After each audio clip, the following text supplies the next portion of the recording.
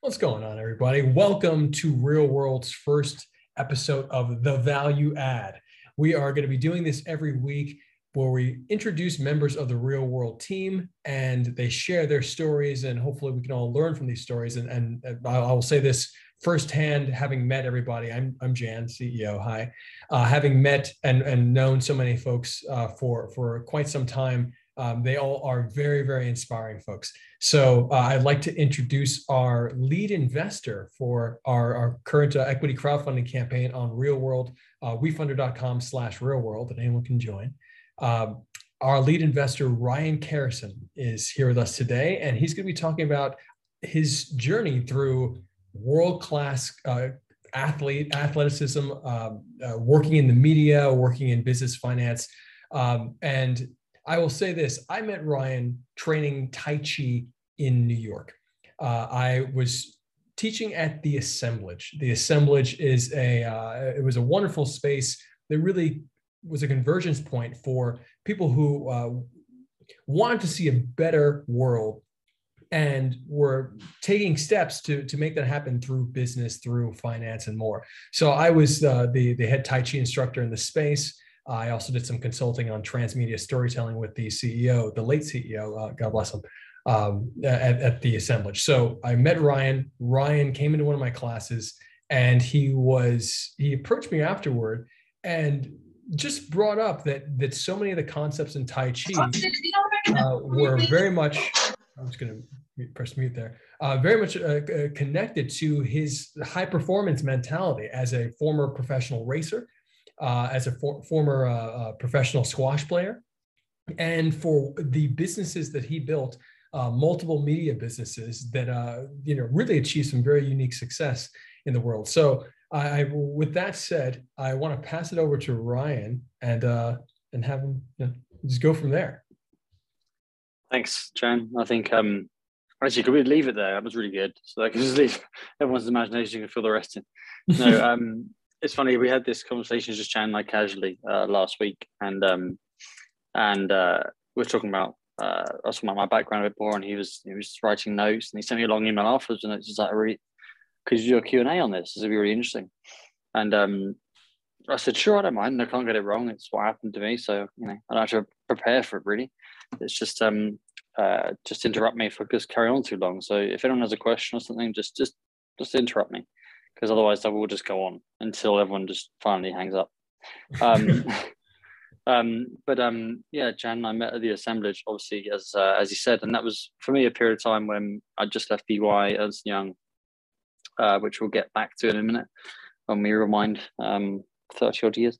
But they have a lot of classes at the Assemblage. It's a great place for wellness and nutrition and stuff, and I really enjoy working there. Then so I signed up for this Tai Chi class kind of as a whim, and I've done some martial arts stuff in the past, and I went to see, obviously he was there with Jan, and just instantly felt a connection to the way he was teaching people, the way he was showing the movements, the flow of energy, just connected to so many key elements in my life that have brought me to be able to add value to real world and advise and way forward in my career too. So and I found it was just such a strong, the same qualities were there. I think the same qualities when later, I think after the Assemblage, it was about a year and a half, I think, Jan, wasn't it? I think we hadn't been in touch because you moved to LA, and then it was COVID, that thing came along. So I was seeing updates and stuff and thought he's doing really well. But and then we reconnected, and you spoke more about it, and I was like, he's put these same values are there. Oh, my light was good, wasn't it? The same values are there. So I said to him, I'd love to be involved and chat about it more and learn more. And I was and it struck me as surprising how many values that I'd learned over the years in these different disciplines had really they're a common thread through so many things in life. And so we went into that last week, and I'm going to go into a bit now. And again, actually, right, I'd like to just point out one thing you just said here is that quality is undeniable. I think that's one of the most important things that we're talking about with Real World, but also when it comes to what Real World is really focused on doing for the world, which is allowing people to have easier access to quality of character building for whether it's for stories or even the stories we tell ourselves actually affect our own lives. So if we can give ourselves the time-tested quality, the tools, the time-tested tools that really lead to that quality, then we're going to be better off. I think it's really as simple as that. And I think that's that very general, but very for some reason in our culture, tough to attain concept is really where we're coming together. So many folks coming together, even on this call right now. As I switch to the gallery mode, so everyone can see, you know, we have so many of our community members who I believe really truly live that and want more of that for the world. So just thank you for saying that, man. I wanted to, I wanted to bring up one thing. You know, I want you to continue, but I was really struck by our conversation last week when it comes to you starting so young and the power of starting so young, and not to say that you have to start young to achieve in a particular place, but I think that I'll point this out. Starting karting, you started driving race carts at 7 years old, and you were scouted for professional squash. I didn't know that professional squash did not have necessarily any particular age limits. He was scouted for professional squash at 11 years old, and playing guys that were, you know, even 45 years old at that age. And to become a pro racer at the same time that you were playing pro squash, you became a pro racer at 14 years old, and worked your way all the way up to the FIA, which is a very special license. And, you know, through up to, I think, Formula 2, you know, there's the Formula 4, 3, 2, 1, I assume. And please, you know, educate me and all of us on the. You're making money. You're making money when you get to the one part, but I didn't get that far. So I'm really interested in how, because of my experience with my coach Josh Waiskin, the former chess prodigy turned martial arts champion, who recruited myself and my father into the U.S. Tai Chi push hands team. And I later took over the team from him as a team appointed captain and coach. What I learned from Josh was an ecosystem, creating your own ecosystem. And the way, to be very specific for Josh, and what I witnessed with Josh, he was writing a book called The Art of Learning, which anybody can go and check out right now. I recommend the Audible, because Josh narrates it, and Tim Ferriss, the very close friends, bought the rights to the Audible, convinced Josh to do the narration. So it's great, and all the stuff he's talking about, the videos for the Tai Chi stuff, you can see on our Tai Chi YouTube channel. But he was writing that book at the same time that we were on the U.S. team, that he was a coach, and his training would inform his writing, and his writing would help him break down his training. So he had this ecosystem where one thing helped to fuel the other thing. And it was very, very intentional. And there was always progress, measurable progress. So, you know, I took that idea personally and adapted it to my life. Real World is very much based on what I call a transmedia trifecta, the relationship between the creator, the intellectual property that a creator creates, let's say George Lucas and Star Wars, and the studio system that actually releases that. In the Star Wars example, it's 20th Century Fox, but for us, it's very much shifted in culture to be lots of different entities working together. So that being said, I'm wondering how you used squash and how you used racing to inform each other and to result in the track record that you've had, even outside of that, through creating, you know, AAA media companies and more. Well, I think thank you. That's really good, insightful stuff, and good correlation to real world. I think for me, I think, and this is a story actually I didn't mention to you, Jen, when we spoke, but the first time I ever went karting was with my dad when I was 7. It was like a children's, you know, youth open day type thing, and they just put tires down the middle of the main straight, and you go to the left if you're coming to the pits, and you go to the right if you're going for a lap. So first lap out, I go around, and I go past the main straight and go for the lap. I look up to see if my dad's watching, and my left rear tire hits my the last tire on the tire wall, right? And the car just flips right over onto me. So the thing that then slows me down is my head and the front of the car. I got a good helmet, but well, stock helmet, whatever they gave me at the karting club, did the job. I think maybe my girlfriend would disagree, but no, it was all scratched up and everything. And I remember and I was fine. I had no injuries whatsoever, but I I was obviously like crying, whatever, and just like and then my dad like came along, picked me up. I thought it was okay to take me home, and the next thing he's just sat me back in the car. And I'm just like, and I didn't really know what was going on. He pulled a strap over and clicked me, and I was like, no. I was like, get me out of this. So if you don't go now, you'll never do this ever again. And I don't know, as a father myself, if I actually would have that same attitude. Now, he did me a massive favor that day, and it's a typical get back on the horse thing, obviously. But I was just distraught, and like whenever my kids, I've got 3 boys, whenever they get upset or something, I want to wrap them in the biggest cotton wool I can get and just keep going. So it's for him to put me back in the car. I then kind of dribbled around the course. Probably got the course record for the slowest lap ever. I think you can walk it faster. And then just kept going faster. And then I got into it, and that was it. It broke it for me. I didn't think of it again, and I got competitive, and it went from there. But it was that if I don't know how my life would have gone, because that was such a pivotal moment for me, karting, that if he'd have not done that, how it been. Also, if I'd not hit the tire wall, it also would have been the same result in my career. So if I'd been more responsible, or he'd been a softer dad, then maybe either way, it's interesting. But no, yeah, the squash for me came about because right. I'm sorry. I want to talk about that for 1 second too, because I met a wonderful skateboarder who moved into who did not. I'm wondering. He got an injury. And once he got that injury, doing some tricks, he said he could never do the tricks again the same way. He said it couldn't. It was all in his head. And I'm wondering for you, getting strapped back in and having that moment of being like, okay, I got to get out of here. And your dad's like, no, you have to stay.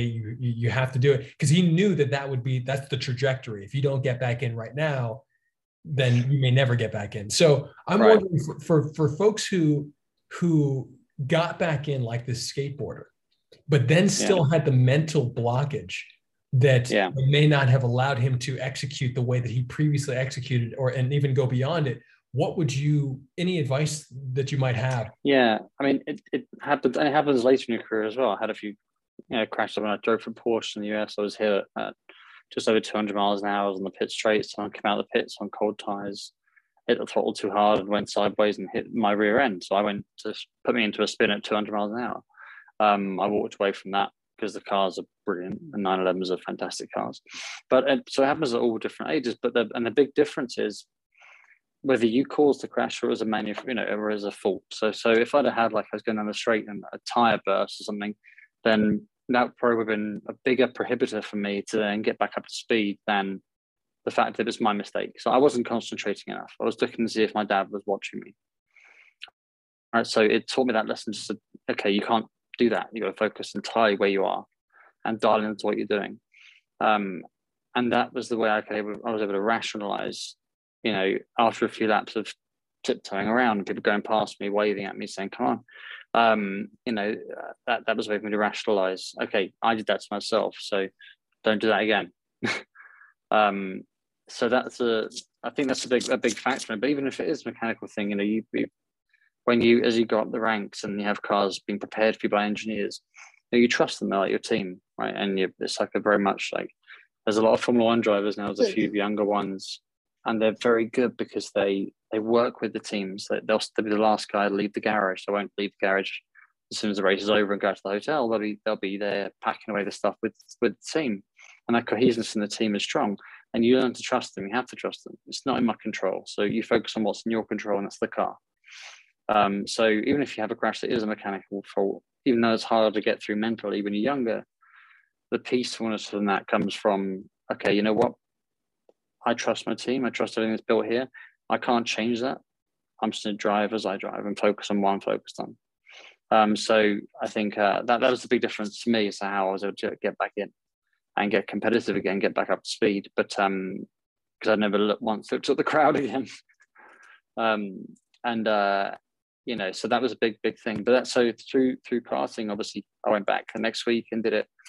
And then a coach at the kart club, and it's a famous Brands Hatch, near Brands Hatch, called it just changed the name recently, but it's where Lewis Hamilton used to go for one driver. And Wright House, and they offered me to come back and be a part of their youth race team. So different race teams, or you escalate through engine size. So you get faster karts. So you have age groups and they're faster cars. If you do well, you can carry on. It doesn't cost too much money, but now a karting, like from 7 to 14 will cost you, or 7 to 13 will cost you about $1 million minimum, on like new tires and stuff like that. So there's some rich kids there that spend a lot, and they have an advantage. They have better suspension or better tires.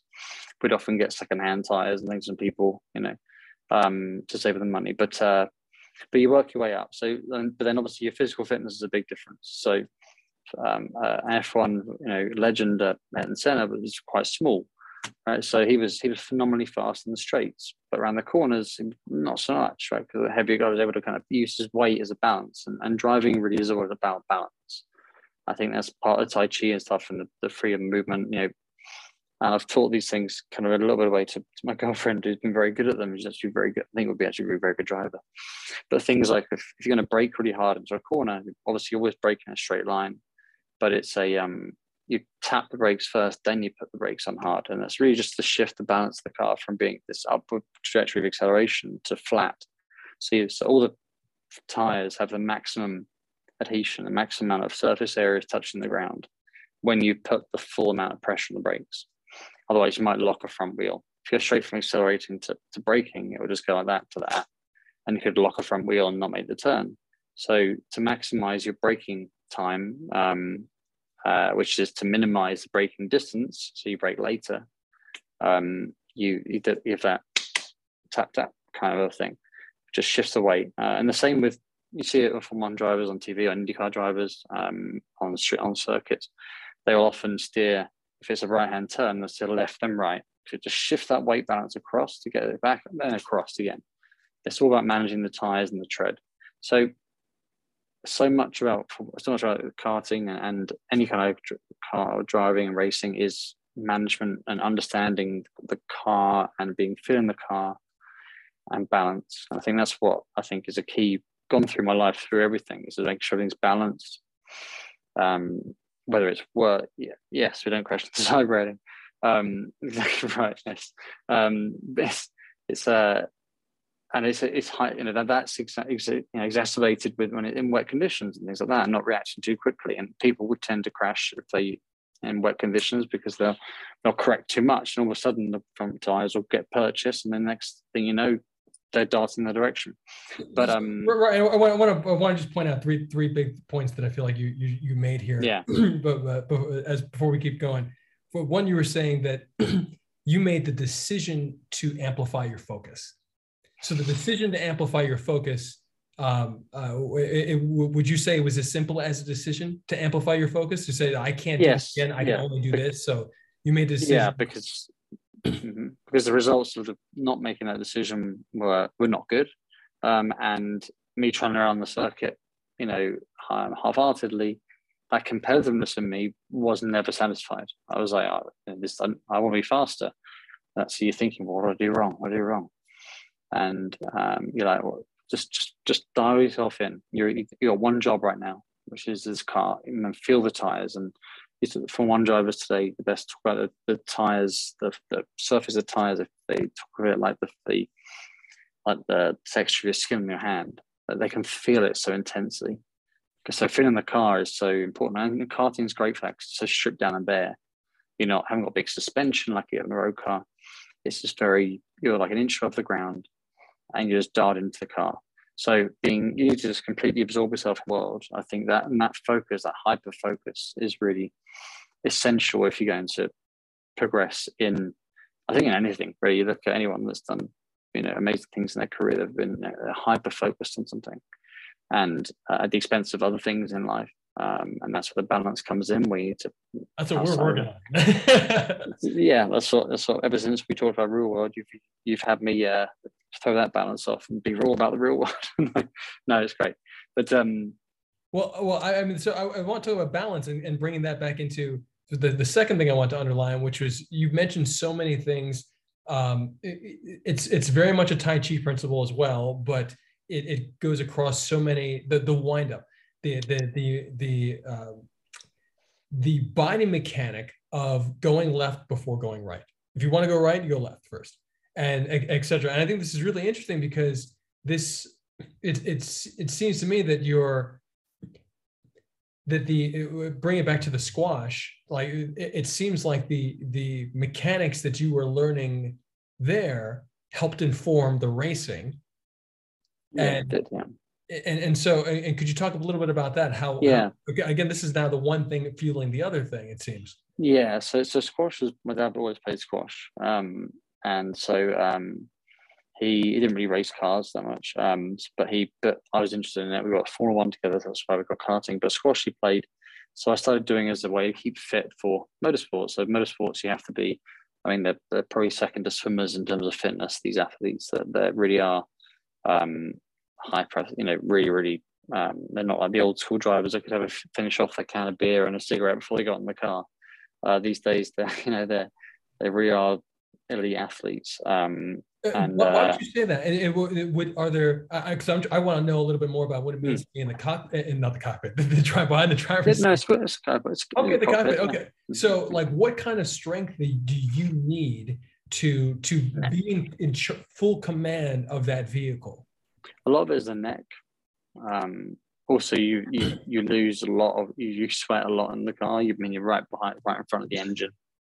Everything around you is hot. They don't know, everything on the car, its sole purpose is for speed, and they have weight limits. So the more weight you have, then the less ballast you have to play with. So if they have a lighter car, they can use ballast around different parts of the car to make sure the car is nicely balanced. Interesting. So you have to essentially optimize your body fat and your muscle mass. Okay. Yeah.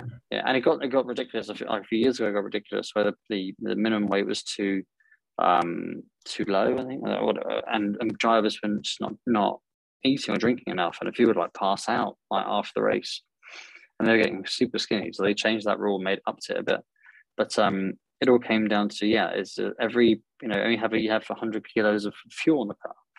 So that's a big thing you got to take into account when you first race towards from the lights, racing towards the first corner.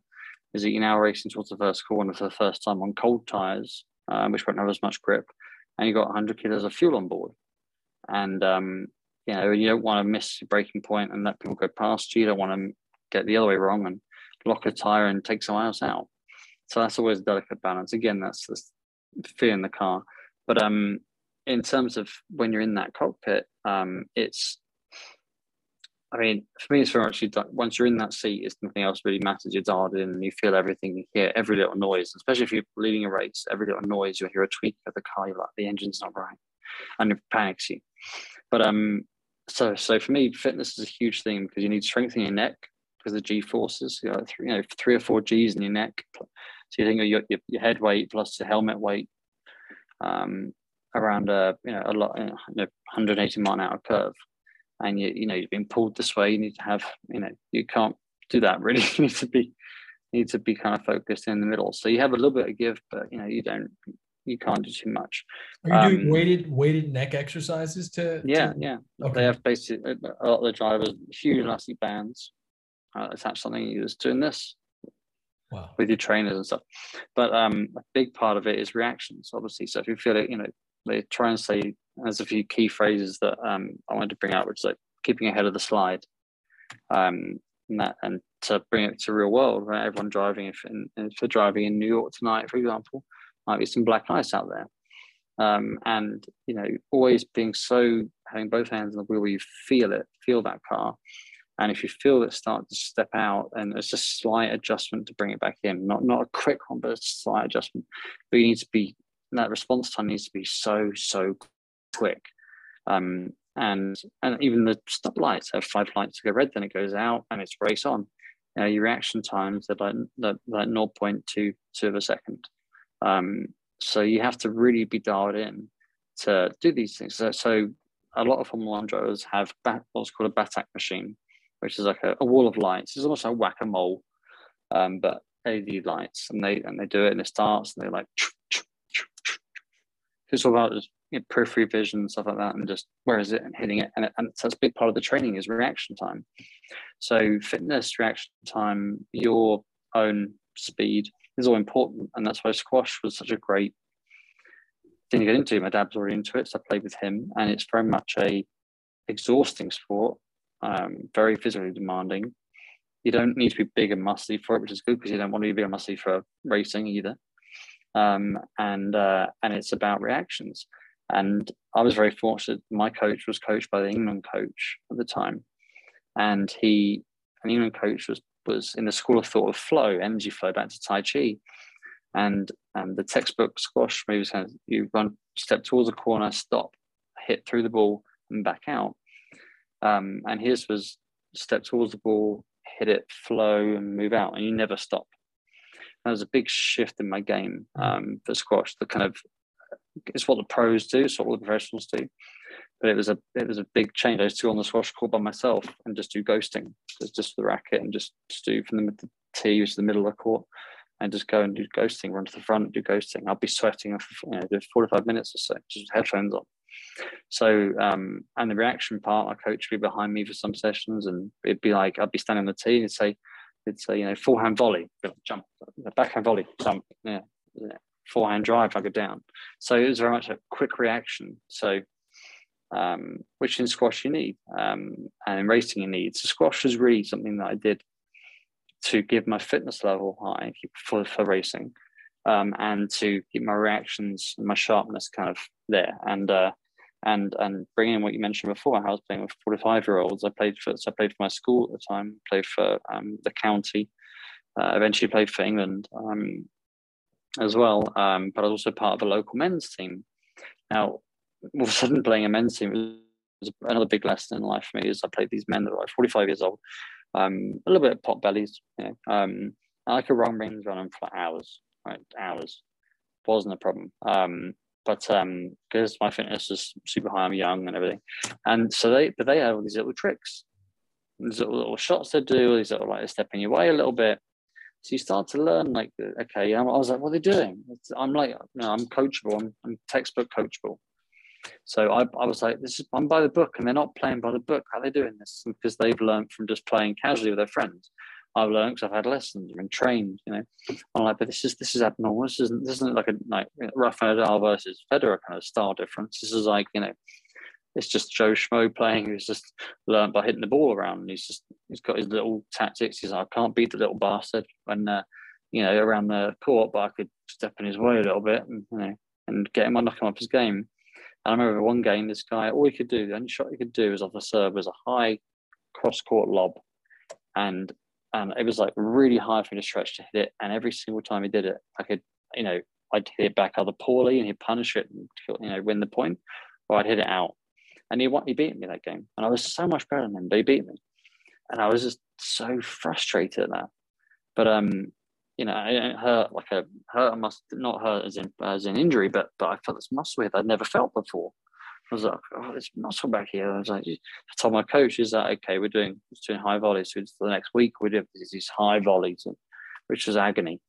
But it was, but that knowledge and knowing, okay, you're not going to come across fair competitors. You're going to come across people that aren't going to play fair, or fair in a different sense. Maybe they're playing by their own rules they developed, and it's so that gave me a life lesson in many respects. And it's come through the business. People do different things in business. They try and trip you up, or they'll subconsciously mention a price for a product, for a video, for something they want you to do, just to get that in there early on. And then they come back to pricing. They think you've already kind of perceived that thought. They'll say, oh, I've only got a 12K budget or something early on. And then when it comes around to actually talking about pricing, always in your head is 12K, 12K, 12K, 12K.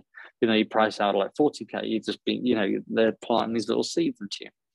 So it made me aware, because I've been in a very controlled environment, racing and squash at the time.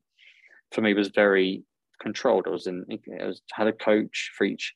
I was going to, officially organize events, have regulations and rules, and everyone adhered by them, and everyone did the same thing. So, and all of a sudden you see these people that are breaking those rules, and then they're not really rules; they're just doing it a different way. And it made me realize at a very young age that okay, there isn't just this one way, this structured way of doing it, but you can do it another way and be effective. You can beat me, and I've got to overcome that. So that's interesting. It reminds me of something that Josh and the assistant coach Dan Caulfield, both of them worked with me to understand the concepts of unspoken agreements, and that in every arena there's a slew of unspoken agreements that if you identify those and then do something different, you can throw off the opponent. And when I entered into judo, for example, and I'm a white belt in judo, but I'm playing against black belts and throwing them on the floor, the way that I got to get to that position in that place was recognize that one of the things that they would do was they would start by holding the lapel. They would allow the competitors would allow each other to actually just get a grip on each other as part of the unspoken agreement before the play starts. And so if I just wouldn't let that happen, then I'm playing my game rather than playing their game. And so would you say that is a similar concept of what you recognize? It definitely is. Yeah, and I think that's the same for like karate, right? So people that they a certain way they go about it, and I think but someone at karate would go against someone's with jiu-jitsu, Brazilian jiu-jitsu, for example, and not stand a chance because they're used to their and the jiu-jitsu guy can see what the karate black belt's going to do, guy's going to do a mile off. He's setting himself up for this type of move, and he'll just counter it with a different move that the karate guy's like, you can't do that. What? You can't do that. So, and these disciplines can pigeon. I mean, they pigeonhole you for a reason because it's about a teaching, it's a methodology that works. But in the real world, when you apply it on a broader spectrum with other people with different disciplines, it's like it almost hinges upon your success. So squash taught me that, okay, not everyone's going to be fair. Now in racing, how it translates is crashing with someone. So if someone's going to overtake you, usually at the start of the season. I'm going to ask you about sharing the concept of inviting the crash, which this is it. Yeah. So which is if you go into like a 50-50 kind of corner, where someone's trying to overtake you, you're trying to overtake them, whatever it may be, is you need to show who you are as a driver to everyone else, and if you're willing to crash, then you just stick it in there. So it's 50-50, and you might say, okay, you know what, I'll back out this because we're going to crash and hit front wings or something like that, or knock us out of the race, where the repercussions are. This is why you do it at the start of the season when things don't matter as much. It's like that first scene in Akira, that chicken game, the two motorcycle guys. Yeah. Yeah, seriously. And if it was two racing drivers that both hit each other. Because, and you're told, I was told, don't yield, just stick it in there. And if he crashed into you, so what?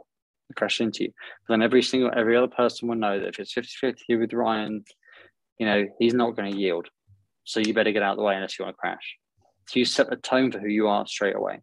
And it's counterintuitive, but it makes a lot of sense. And I think so yeah, that's how it applied in racing. Is breaking your own rules. You're like, okay, no, I'll conserve time, I'll back out of this, I'll get him on the next straight, or I'll try and do the overlap, whatever it is, and but you got to know, I'm gonna stay in here and let everyone know that I'm relentless. I'm the wolf here. It's that kind of mentality. Right. I want to pause on that. I want to just highlight this for a second because I think this is really, really important, especially, I keep on talking about my experience in the Tai Chi world. And the reason and yielding is a major component of Tai Chi. However, the understanding that yielding is something that you want to be really good at, but not something that you always do, I think is something that I often get into, or I should say, I often avoid challenging conversations with Tai Chi players because they believe so wholeheartedly that in Tai Chi you yield. And that is just something that you do. However, I think it's just as important to be able to create the wall, to be able to say, I am firm, I am strong, I will not yield. So to be able to do both of those things to me is actually balance versus saying that, okay, like you either do one thing or the other. And if you're only good at one or the other, then you're obviously out of balance. So I think it's a really interesting concept that especially from a competitive mindset position of saying, hey, you know what, when I step into the arena or when people see me on the track, they know that I will, when it comes down to it, I'm willing to give my all rather than back out.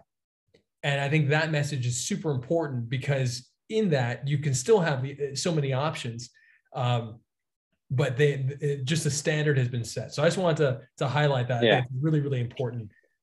I see someone commented on Sensei Girl said that I heard somewhere bad boxers get hit, good boxers get hit less.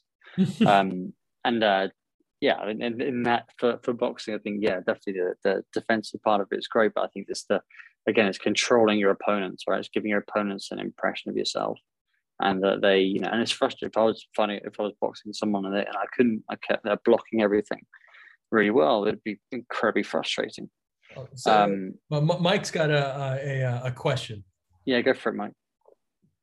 Oh yeah, so I just wanted to comment. What I meant there was that if you're gonna box at all or do any combat sport, you have to be willing to get hit. Or if you're doing Tai Chi, you have to be willing to lose. I wasn't saying walk and get your face smashed. I was saying you have to be ready to take something. Yeah, no, I agree. No, I got you. I got what you're saying. Yeah, and it's true. And I think you have to learn that. You do survive. You're fine. It's like I'll give a terrible analogy. My dog is a good swimmer, right? But he he was what's the word? Sorry. Trepidatious. That doesn't make sense, but anyway, he was not. You know what I mean. He was cautious. Okay, in the water, so I just threw him in. Right, threw him in, and once he got in, he was fine. He ran back to me. I picked him up. I threw him in again. The third time, he ran straight past me and jumped in. And once he knew he couldn't die from it, it was all right. He loved it, and he was fine. And I think so you have to get hit. You have to go through some of these things. You're right, and then you can learn to circumvent them. You can learn to deal with them if it catches you off guard, and it won't throw you off your game for the rest of the match if you're boxing, or squash if someone barges you, even though they win, you get a point out of it or something. You're not, it doesn't knock off your game. You said something really, really powerful that I remember in our conversation along to this point, which was the moment you don't go for a gap is the moment you're no longer a racing driver. Well, I have to say it's not my quote; it's Adam Senna's quote, so I can't take his quote. He was a legend, but he used to say the moment you don't go. He was at the time he was being criticised for a crash that he was involved in, where he went for a gap that opened up and it resulted in him crashing. And he said the moment you don't go for a gap, you're no longer a racing driver. And I think to me, I kind of took that in a lot and then turned it into kind of creating the gap. So I create that opportunity. And that is a mixture of all the skills we talked about. So you adapted that into whether going for the gap or not to creating the opportunity. It's kind of like one step before. So if the gap isn't opening up, whatever, I'm going to try and create it either by taking a line. If I'm following someone, my line into a certain corner is always going to be wider than his, so he knows, that's what he does, that's what his move is. And then all of a sudden I switch tactics and go the other side. It's almost like I can't remember which boxing film it was. Then this boxing analogy is taken off now, but I love it. But where all of a sudden switch to being left-handed or something, and not to think it was Creed maybe, but it was boxing. He goes, maybe it was the Jake Gyllenhaal one actually. And he switched, and he goes, now I switches to being left-handed, and he just takes him out. And and it, it's the same thing. So you lead that opponent down this route, and you carry on that pattern, and then all of a sudden you can switch it up. And I think yes, all these things are just tools that I think that again, they reared themselves up in both these disciplines, in squash and in motorsports for me, and that just drives it home even more. Yeah, so a big thing for me, the big motivating kind of words for me are send it, right? So I say send it a lot, and for a lot of drivers, if you hear them on the radio, they say send it, which is like sending it down the inside. So if you're going to overtake someone, you just send the car on there, just send it in there. It's almost like, go for it, you can do it, go on, get past him. So send it for me, and my company that I started called Flat Out. Go flat out, give it everything you got.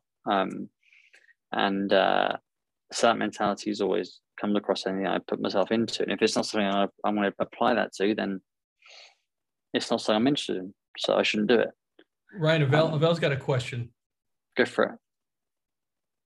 Hi. I had a couple questions actually. Being as how you have reached a certain level of mastery in the things that your goals in your career. I was curious if you ever experienced, this is kind of a newer concept to me that has come into my focus, called imposter syndrome. And I was curious, starting at a young age, is that something that you still experienced? And if so, how you have dealt with that? Yeah, it's a good question. I think it's probably more coming to play for me in the business world, which I'll briefly touch on in a minute. But yeah, you do. I mean, certainly when I started racing internationally or across Europe, with different people, you're not on your home ground, people and sometimes I go alone, so like that, you feel very vulnerable. You think like, oh, shouldn't these guys are really good, I'm not good enough to be here. But honestly, once you're in your helmet, in your car, whatever, you're in that zone. That's your safe place. And the cockpits of today of these cars, the safety cells, or the way you sit, is like both it's kind of like a coffin in a way, but it's the strongest part of the car. So the car, everything else is designed to crumble off around you in a big crash, but the safety cell which you're in is solid. So once you're in that, back in your car, your driving position and stuff, then you feel you overcome anything else. It gets blocked out, and you just focus on. And ultimately, I think the same thing with squash, and same thing with motor racing. It comes down to you, right? So what other people do is important, obviously, but you're not affected. What you do doesn't really necessarily always affect them, how they perform. If they're performing really well and they're really good at braking later than you or something, I can't do much about that apart from try and push myself. So it's down to me to be better. I'm a squash, if they're very good at playing certain shots, all I can do is try and avoid them from playing that shot. But I think in terms of that vulnerability, probably more got into my head in squash than in racing. Because in racing you are in that zone, but in squash you're not. You're exposed. That's why I'd never buy a motorcycle or ride a motorcycle, because a car I feel very safe in, and I drive. I don't drive too fast, but a little bit fast. But if and I'm competitive, so if someone came alongside me or something on the freeway, I don't want. I put my foot down a little bit and get past. It's just childish thing. But if I was on a motorcycle, I'd try and probably do the same thing and end up probably killing myself. So I'm not in that safety cell. I'm not protected by a car. But yeah, so with squash, you're exposed to some degree.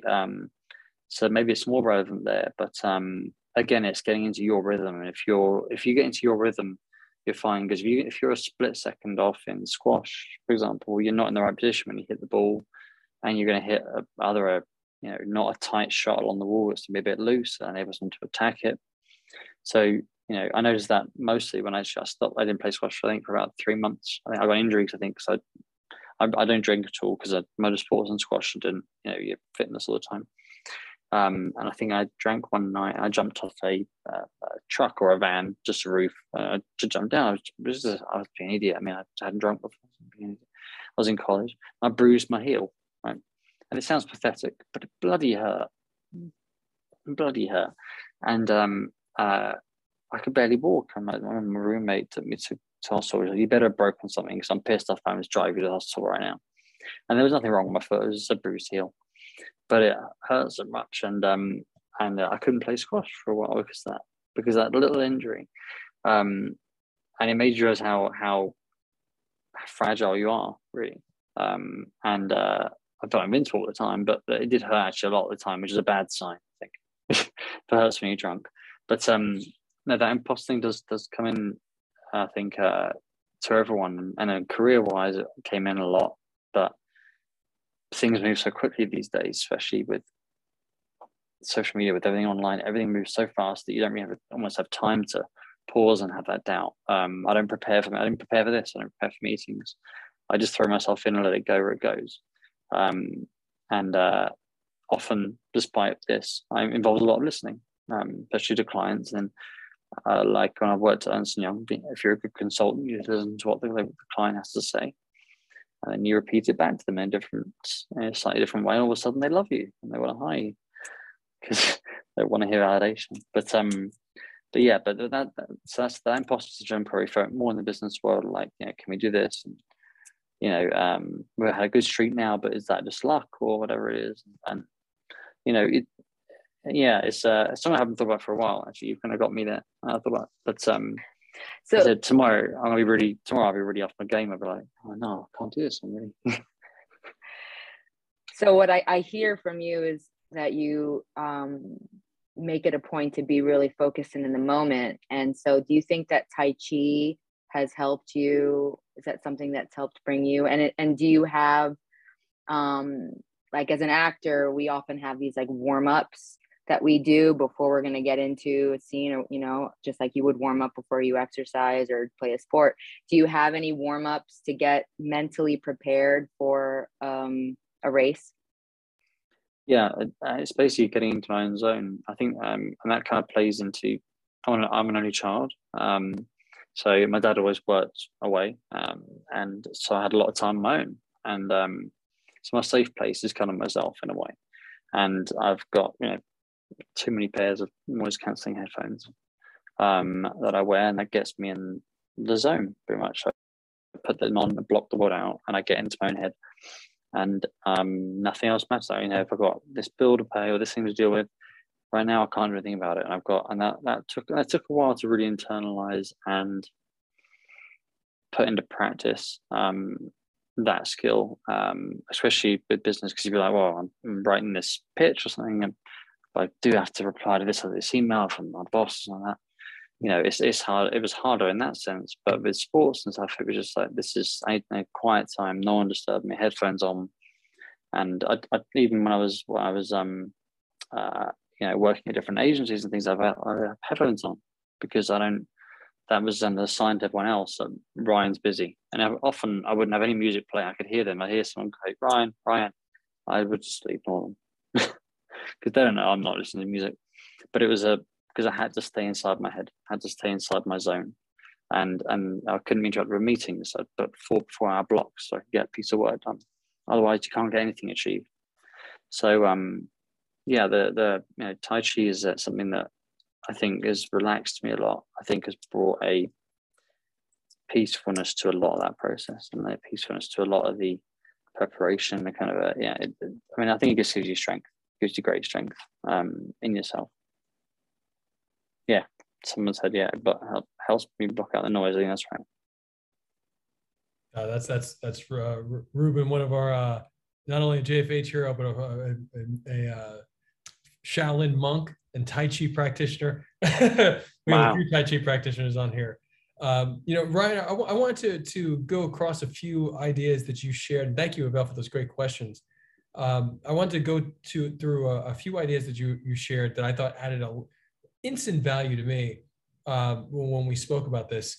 And I'll say that just to close out one of the previous things we spoke about, creating the gap, that's 100% what we're doing with Real World, which is recognizing opportunity in the world of media, and specifically the opportunity that we all have utilizing these devices in our pocket with cameras on them to create our own, to create story, to create cinematic stories, and to tie them together, to actually unite our stories, and what that actually means for what we're used to and accustomed to as a culture in terms of cinema. We're accustomed to a larger entity placing a story in front of us and then essentially accepting that story. That's what has happened for many years. And that narrative has gradually been shifting. And I think in the last couple of years, it's what we've been preparing to do, and the gap we've been creating has very much synced up with culture, where people want their stories. They want their stories heard, and we want to feel more unity. So I think that on when it comes to creating a gap, for years I was pitching Real World in Hollywood, and then in the New York startup ecosystem, and in both places that are both very similar. People were saying, "You're nuts, you're crazy," and now we're in a position where culture meets as Deepak Chopra would put it, preparedness meets opportunity equals luck. So you are lucky if you've prepared and then the opportunity comes to you. So I love where we are right now, because we are very well prepared for the world, which is now asking for the exact thing that we prepared.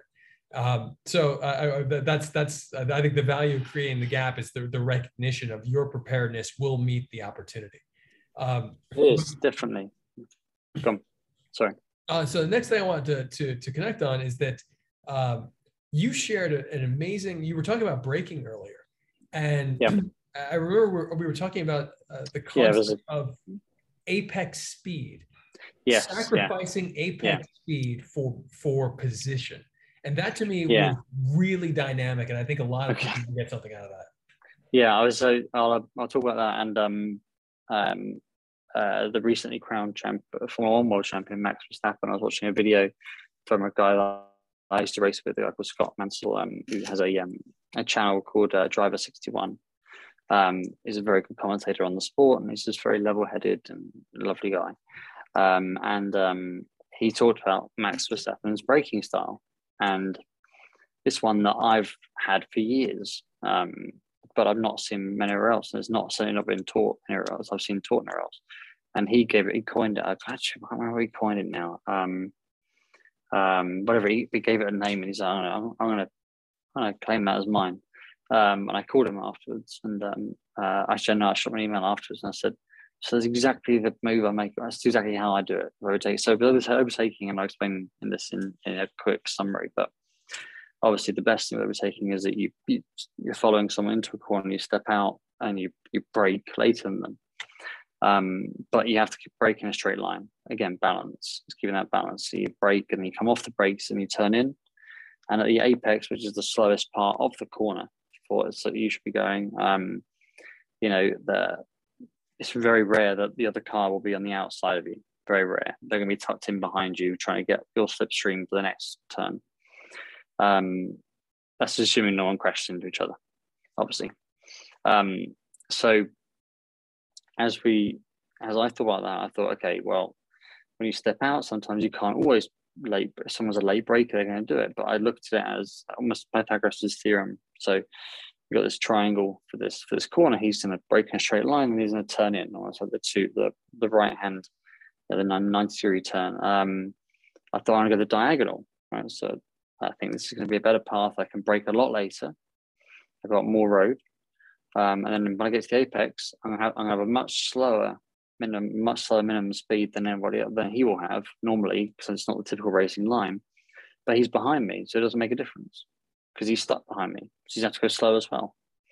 So I tried to draw it actually for Jen, and I didn't do a great job of the drawing, I admit. So I'm going to do it again, and once more do it bad. Example of the drawing, but it'll give you the good reference. And here's my little move. So it's a terrible job of drawing. This is my opponent. This is me. Going into the apex here, they were kind of breaking a straight line here and then turn in. and I would just go diagonally straight towards the corner. So my artist career was very short, as you can tell. You were the one on the left or the one on the inside? The one that got in front, inside. Okay. So I went on the inside, but so normally on the inside, you pull alongside of them, break in a straight line with them, break late in them to get in front of them to then turn in. That's the typical move of most overtaking in Formula One and different karting sports and different motorsports. But it was one race I was doing, I think it was karting. I was just frustrated because I couldn't get past this person. He's braking late. I couldn't do it. I think I did it once where I stepped out, braked late, really later than him, and I missed the corner. So I just went wide, and he just put touch on the inside of me, and off he went. And I was like, damn it. So I thought, you know what, I'm just gonna nosedive towards the apex. Just gonna nosedive towards it. So I just flicked my car. So it was rather than kind of smoothly stepping out, it was just like a flick of the wheel to keep my balance right, and then just go straight towards the corner, which is the most inefficient way to take the corner if I was doing like my own lap on my own. But because my minimum speed on that corner was probably 15 miles an hour slower than it had been on every other lap. And so the person I overtook is frustrated as hell, right? He's like, I've nosedived, so he's not seen me do it because it's last minute. So he's noticed I haven't stepped out, so he's not seen me do that. So he's not thinking, okay, he's going to try and overtake me.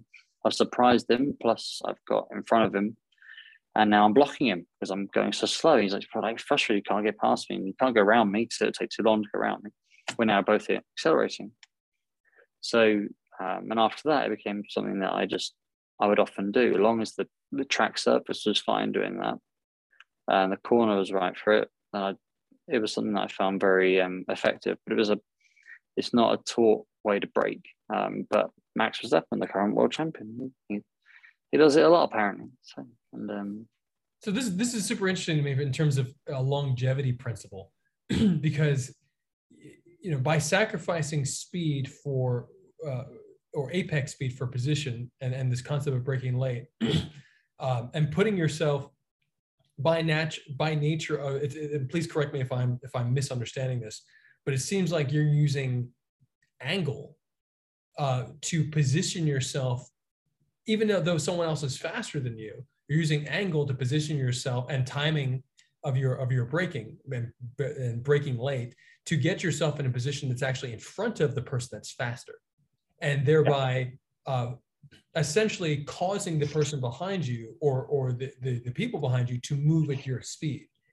And this is really interesting when it comes to just the concept of longevity, because I think so much in our culture, I would, as a kid growing up around my parents' martial arts masters, and then starting to train very seriously myself, especially in my teens, I started to see and feel in my body the value of the longevity practices. And I'm like, oh my gosh, if I just keep this up for a really long time, I'm going to get to a point where I'm watching, folks who are moving faster, doing things that I, on one side, I'm like, oh, I wish I could go with that speed, but I don't know how to do that yet, or I'm not proficient in that yet. But if I keep on doing this, play the long game, I'm essentially going to be in a position that they may not be able to maintain with their fast game.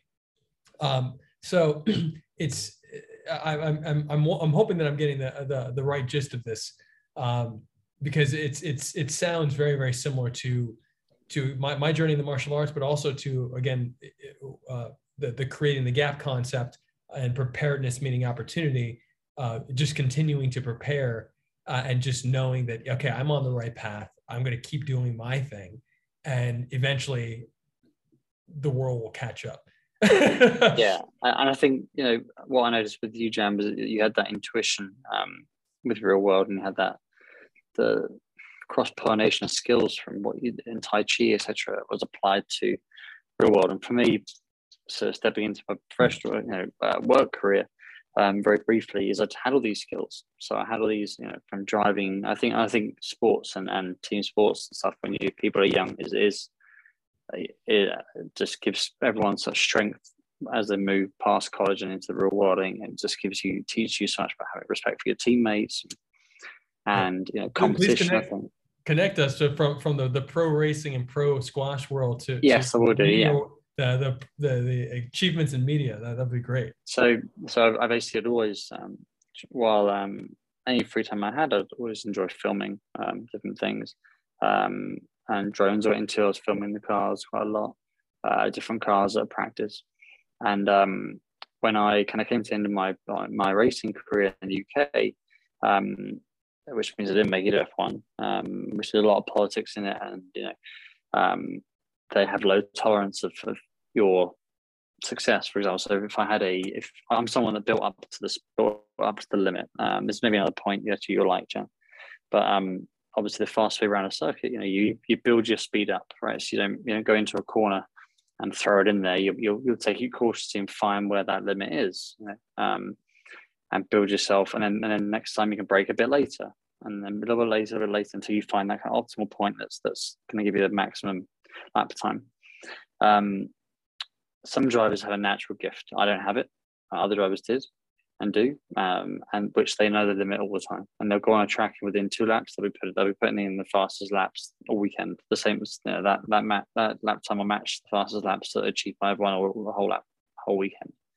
And all the cars are the same at these points, and all the junior categories. So it's really, there's no excuse to being as fast as everyone else. If you look at Formula 2 and Formula 3, there'll be 30 cars or something in Formula 3, and they're separated by 7/10 of a second from first to 20th, for example. So, which is, and they have drilled holes in the rear wing, right? 9 holes, and you can adjust your rear wing 3 different ways. That's it. That's the only change they can make. So it's down to the driver to then make a difference, which is what it should be. It's the best drivers get through and move up. It's not always the truth, because money comes into it. Like, one of the guys bought a team. That's a bit of one good way of doing it, isn't it? He had a Russian dad who had a lot of money. But besides that, So I moved to America. I got a contract with Porsche to drive for Porsche in Atlanta for the 911s and the Carrera Cup. So I drove for them for 4 years. And during that time, I really got into filmmaking a lot more, got better drones. I was filming the cars on the experience days and hovering around. It's probably the airport, so I have to be a little bit careful. But I'm flying around, and then Porsche let me do a few commercials for them. And that was good, because it kind of got me, obviously it was a great first client to put up, and I got more into that. And then applying the same principles I learned through squash to how you escalate, the politics of racing and stuff, and how you can network and everything else, because you want to be signed by a team or race for a certain driver. Networking is key. So you start doing that in media world, and you're saying you're approaching this from very much a sports perspective. And that mentality, and that just for me, fortunately, it was the right time with drones and everything else. I was just very interested in very authentic narratives, focusing on the key authentic narratives that represent a brand and sticking to that very strongly. And then using technology like drones and stuff. I was always into that. I think that's being an only child as well. Creativity came out of me spending a lot of time alone, because if I wasn't very creative, I'd be very bored very quickly. So I keep myself entertained by thinking of things to do. That's why I think of that different move to get past someone in racing, because I'm thinking, okay, this isn't working. What else can I do? My mind's always just going, and that's a burden sometimes because I can't sleep. But and it's also a burden if I'm given a podium because I don't show up. So sorry, you can jump in whenever you want. But no, but it's so that creativeness was able to come through, and I was able to position it in a way that, and I do this in racing as well and with squash, put myself in another person's shoes, which is a key thing for anybody, anything they do. If you can empathize with someone, if you can put yourself in that position of what they're doing, okay, what are they thinking right now? Looking at their tires? How are they driving? How are they balancing their car differently? Now they're taking a different route into this corner. Why is that? And try to put yourself in their headspace. I would apply that in business to, okay, what does this client want? And then I would just tell them, I'd answer it before they asked it, because I'd work out what they want. Okay, I'd say, oh, this is what I was thinking. and they'd be like, "That's exactly what I want." And it was so easy. It just happened like that. So they would take that kind of practicing with Porsche with the drones and stuff, to then build a company around it. And then that was acquired by an ad agency ultimately, who I then worked for and ran a division of for 4.5 years, and then worked at EY, which whose culture I didn't. It wasn't too bad. I just wasn't my culture. It was the main reason I left. We had a $4 million deal with Formula One that I'd brokered and got signed, and then I was told by audit independents that we couldn't work with them because we'd given them some advice 3 years ago. So I had to go back and tell them, "Sorry guys, we still know we were signed and everything, but we can't do it." And that kind of broke me a little bit, and I'm done. So I worked my way out, and then I would have to pay my sign-on bonus back. But and then started my flat out, which is when I spent time at the assemblage, which is applying the same principles of driving to advertising and representing young drivers. You need money, but Formula One drivers are very expensive and they're very tied into the teams, and they've got regulations around what they can do and stuff. Lots of brands already sponsor them, but younger drivers don't. I mean, and they need money. And they like some of the drivers that went from F2 to F1 did spend £600,000 a day on tires alone for testing. Because the more you practice in that car, it's the same car for everyone, the better you'll be at the next race. So any bit of money I can get for a driver that's in F2 or F3 would be like, you know, a godsend for them. So I partner with brands. The best example is Moleskine, right? Moleskine have these Pen Plus books where everything you write, it Bluetooth syncs to the cloud through your phone. So drivers make notes every race. A bump on the exit at turn 3. Take turn 5 in 5th gear. Whatever it may be, say slightly right on the entry to turn 6. All these little notes I make, and throughout the race weekend, and the following year they go back to the same circuit, they'll reference the notes from the year before, and they'll use that as a baseline to. And it goes down to gear ratios and stuff as well, which is too technical. But the point is, if they forgot their book, they wouldn't have their notes. Now, not all the creative was based on them being idiots, but their coach should look at the notes from 2,000 miles away because it's on the cloud. They can come in with suggestions. So it became this, and I just pitched it to Moleskine and just went to them, and they were like, "We love it." And 6 Instagram videos came out of it. So we run my drivers, which gave him a bit of money, and so again, it's that authentic narrative. If it isn't authentic, people won't get it. People won't grab onto it, and that's what I love about Real World. It's created by real people doing actually authentic stuff they're passionate about, adding to this bigger picture that is so cohesive and works. That I think is just is what Hollywood needs. Right. I want to bring this back to because I completely agree with you in terms of the value of authenticity, of course. I did some writing this past weekend it's on my latest Medium post of the concept of the positivity model, and that TikTok, as an example, has really positioned itself in a way that streaming platforms can't right now, because of the energetically the content on TikTok is often called very positive. And it's not positive because it's happier per se, but because of the clear channel that TikTok has provided between us as users and the creator we're watching. We can feel their heart.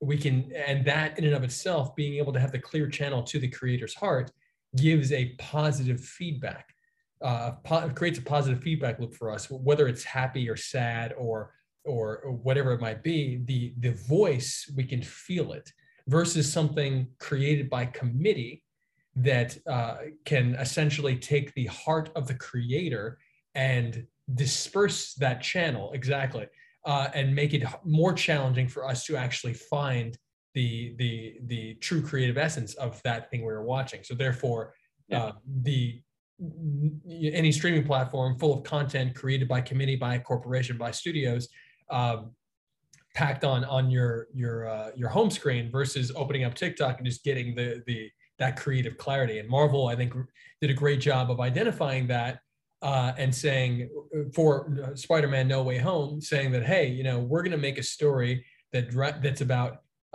rather than defeating the villains, actually healing the villains, and then drawing a line between that narrative and the TikTok community and saying, hey, you know what, let's do our best to break the fourth wall a bit and allow the users to feel like these characters are with them. They're very accessible, etc. So it's a good example. Yeah. Where Real World is, I believe, is a few steps ahead in terms of storytelling and actually connecting the story, bringing all of us into the story rather than still being audience members.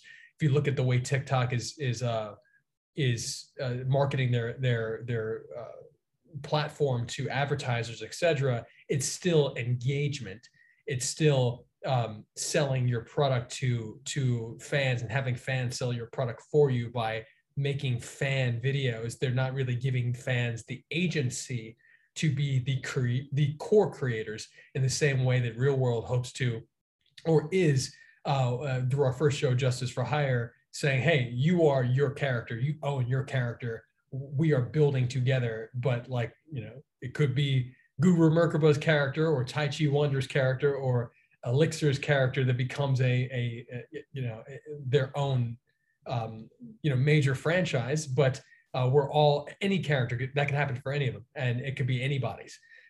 It's massive, and I think, so I just jump in a bit of that, but to agree with you on that, I think it's massive. I think especially in the culture today, people are almost, some people are afraid to say their opinions because there's so many divisions across just America, obviously. But I think through content we can create narratives that are representative of us in a way that doesn't conflict with people. You know, I think a lot of that, you know, designed by committee, stuff like that, you know, absolutely hate, detest it. And we would always have the client version and then director's cut of most of the videos we did. I mean, L'Oreal were once, and they wanted to change a shot from, they said, oh, could we do some post production work on that, and that could be a nighttime shot? I was like, no, shot in the day.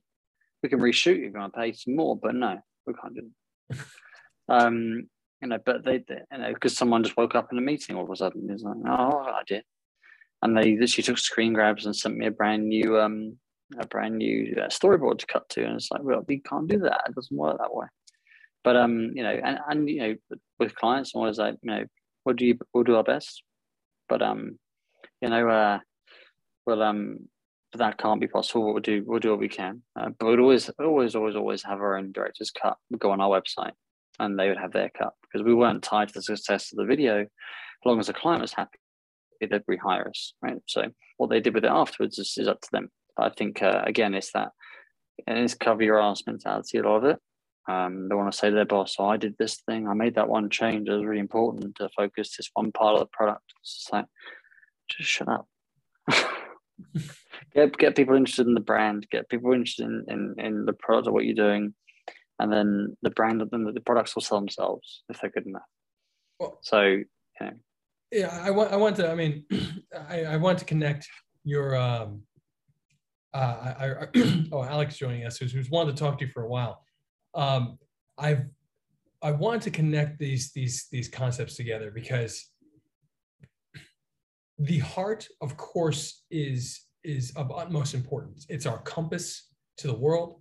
It's we call it intuition, but being able to, or the compass component of it being the intuition, but the heart itself still being our clear channel to the world, and ideally doing everything we can to remove the blockages between our heart and in any interaction.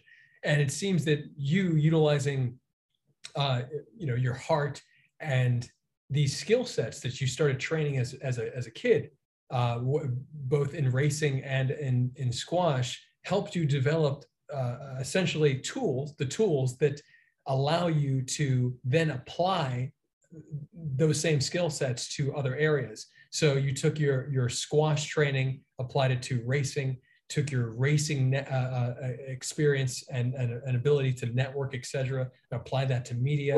You then took your media expertise, became the lead investor of Real World, And but I mean, and did so many other things as well. And so did you too, and you too with Real World. That's, it's, I think everyone has the background. You can, if you're introspective enough and look at what you've learned from different areas, you can take those elements out and you can easily apply them to what you're doing in a different space. I think that's what makes the strongest people in any industry. I think that have that dexterity to learn from the past. I think I said to you before, like if ever I'm in a discussion with someone or a disagreement with someone, I prefer to be wrong than right, because I learned something from being wrong. And typically normally it's my girlfriend that's right, is normally right, or she's always right actually. So I learn a lot from her. But yeah, it's definitely something that if you can transfer those skills from different disciplines and apply them like you've done with Real World, I think that's what impressed me the most when we were first reconnected again. And that's why everything you've got, everything that you're hitting with Real World's, all the approaches you have right now, I think are spot on, just what everyone needs. I think that's why it's going to grow. It's why it's grown. It's why it's going to continue to grow and be a success. No, that's why I'm here. I want to open it up now to even more questions that anyone might have in the spirit of applying skill sets that we might have in any particular area of our life to another area for the greater goal. Ryan, something you said last week is that you always have the long-term goal in your head. And I think that that's so important for each one of us, because there's something that we're all here to do. And to be able to identify that and keep that feeling in our hearts and in our minds. And sometimes we need help to nudge us back onto that path and to optimize, especially our performance on that path. So any questions that anyone might have for Ryan, please let's go for it. And hold on, let me fix that. I pinned myself by accident for that. But Ryan, I had one in particular that I want to ask of you, and that is as a director, because Ryan has produced, he's directed written content, edited content, even gave me a little hack on animation last week, because I'm doing a little action figure animation with my son. So as a director, how has it been for you taking the ability to manage stress at a high level?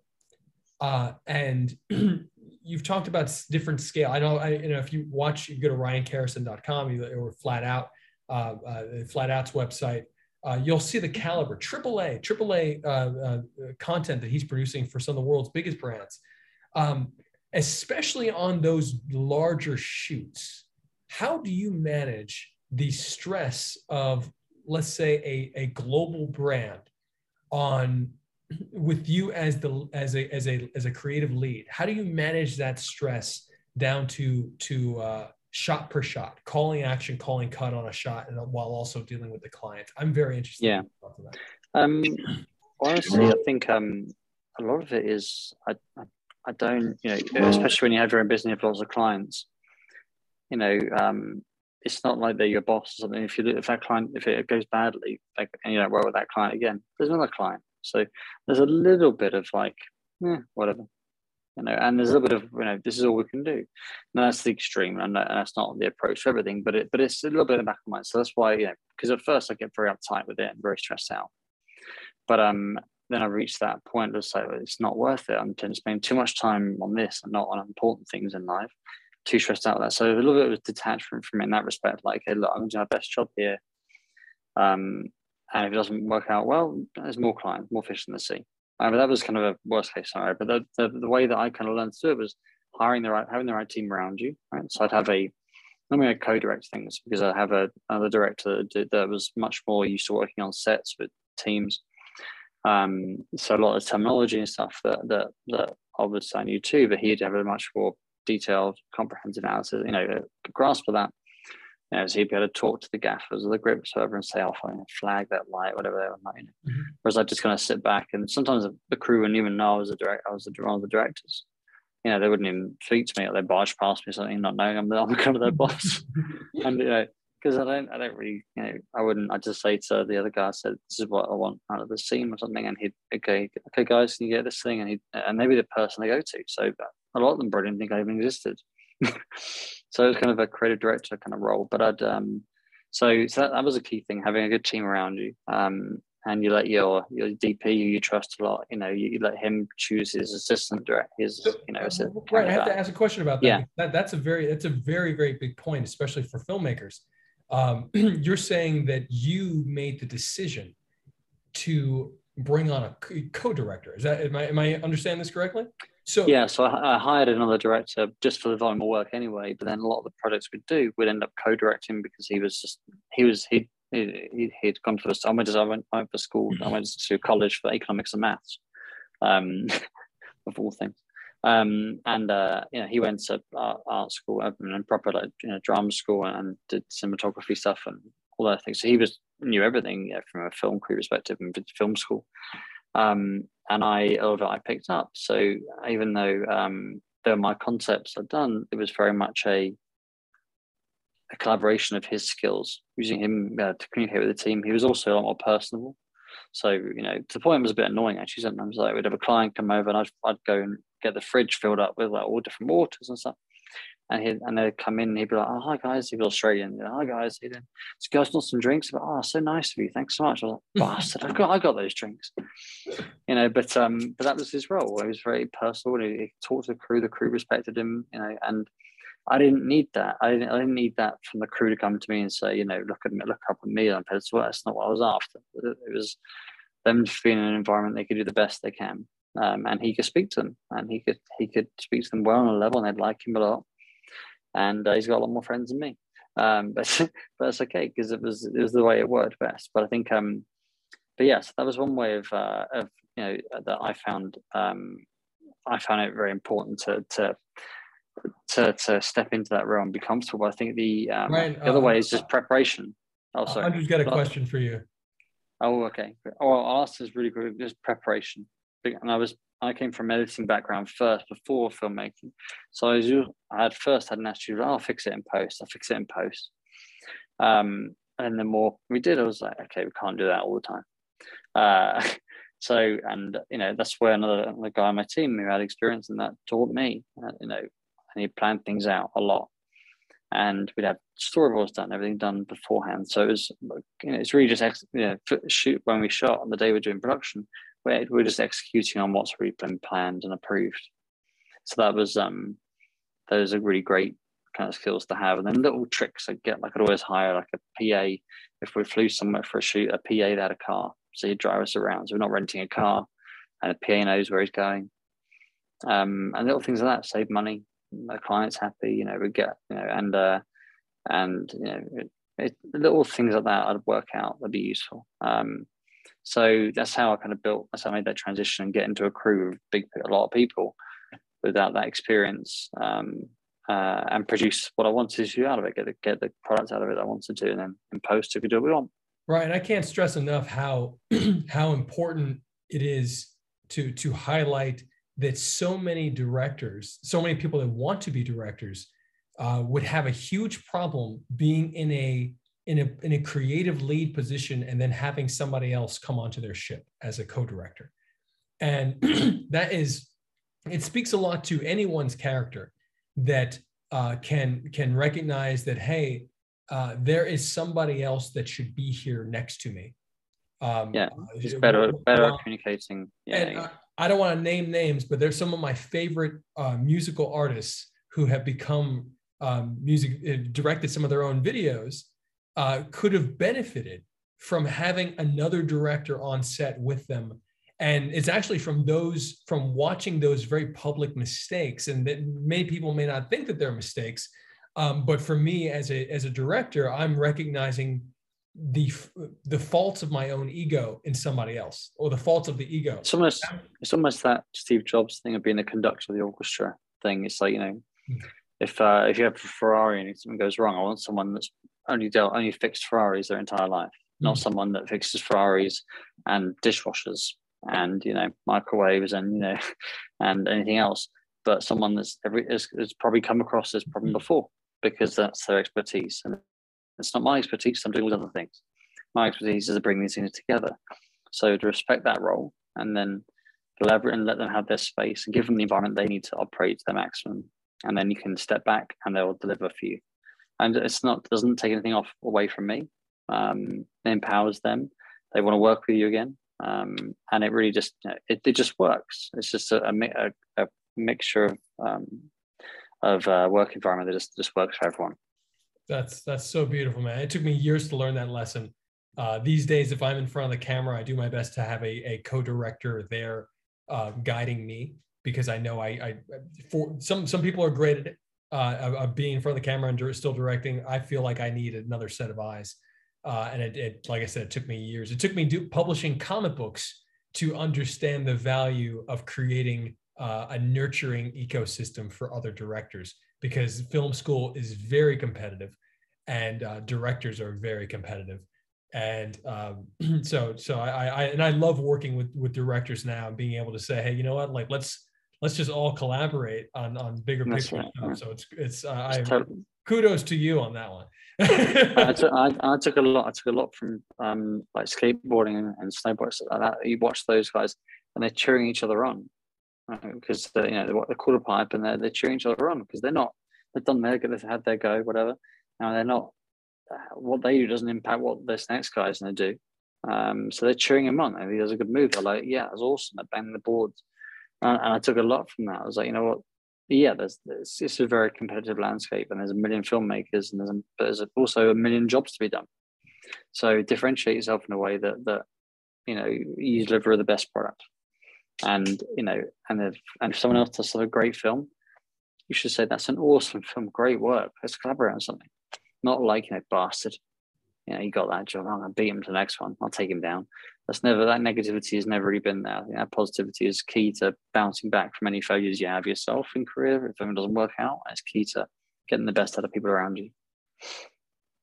That's beautifully said, man. I have one last question, and this question is really connected to the heights you've gotten to as a producer, production company owner.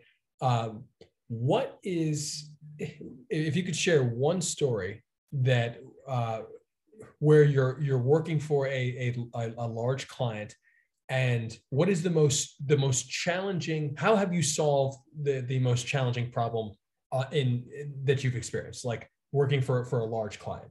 Because, and I think this is helpful for our justice for hire community as well, because as time goes on, we're all going to be leveling up our production. It's just simply what's going to happen with the real world ecosystem and how we are collaborating. Right now, we're at a place where a lot of people are shooting on their phones, but some folks are shooting on more professional cameras. But as our ecosystem builds, we will have more formal productions. We will have more people from the community stepping up as directors and as producers of these formal productions. There will be more responsibilities. This is a multi-year plan. So a story like this, I feel like, can help us all as a community understand what goes through the mind of an expert problem solver, because at the end of the day, that is one of the things that I would list on your resume. So yeah. Okay, so we did have one client. Well, I say one client. It turned there were 3 in one client. It was ABC, we'd had I was working at the advertising agency, and we had I had a capabilities call with the head of sales for ABC. So they would do all the branded work that was like shown on like Jimmy Kimmel or like Good Morning America, and they were he's naming names. Brands. I'm going to name a lot of names. I'm going to tell people down there. And they obviously, they heard us out. It was a great conversation, but they've got their roster of people they work with, whatever. And we were obviously bottom of the list. And I got a call once. It was in September, and they had a job that every other person in production company had turned down. So I was the last on the list, which I don't care about. It's a chance, right? And it was that they'd produce 6 commercials in 6 different cities. One of them had to be done in Spanish. for Cigna Insurance. And it was about getting a checkup once a day. So they're like, we need a celebrity in each city. And then a real doctor has to be a real doctor. And we've got to produce this, deliver it, and it needs to be aired on TV in 3 weeks' time. The budget was like $70,000 per commercial. I was like, yeah, we can do it, no problem. And in the middle of and then at the time I was also doing the Victoria's Secret fashion show. I was flying to Paris, I think, for that. And then we were doing the NFL. So every weekend I was filming different NFL stadiums. I was like, yeah. I didn't have the bandwidth for it at all. But I was like, yeah, we can do that. And I called up. So I hung up and I called up my producer, Liz, who worked for me for a while, and then she had a baby, so she was at home. But she would do freelancing stuff for me. And I was like, I've got a project for us. I said, it's a bit of a challenge. I was like, but you'll be fine. I said, just do whatever you need to do. I'm not going to be, I'll help you out as much as you need me to. I'm not going to call you and ask for an update. I'm going to trust you to do it. If anything goes wrong, blame me. I'll get on the call and take the heat. And said, if you got to spend money, doesn't matter. Just get it done. We hired another director who, for the first shoot we did it with, it's on my website. I think it's with Joey Fatone from NSYNC, and he takes a taxi driver's job where he was a taxi driver for a day, and he has 3 different funny challenges in the day that where like a guy turns up with a girl has loads of balloons, comedic episodes, while the taxi driver goes off to doctors. Gets his yearly checkup and has the whole Cigna insurance speech.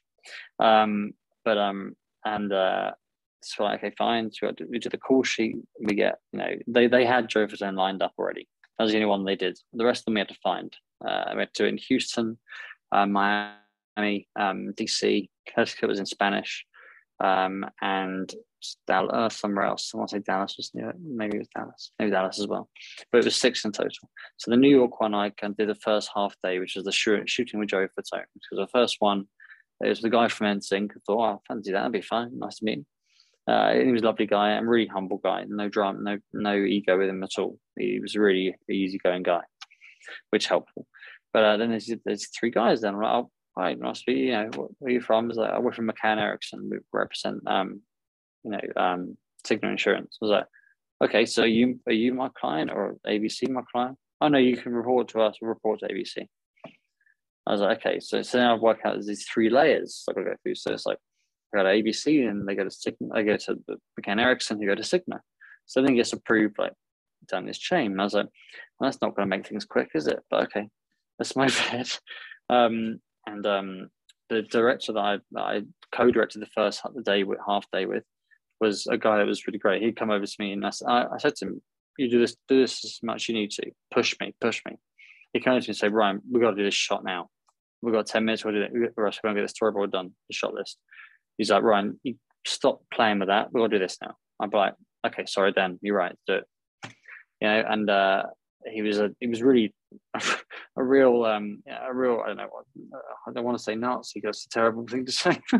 But he was really strict basically about this, and I'm paying him to do the job, but that was his job, so I've no problem with that. But we got the shot done. They were very happy. But then they had to go to DC in 2 days' time and do it there.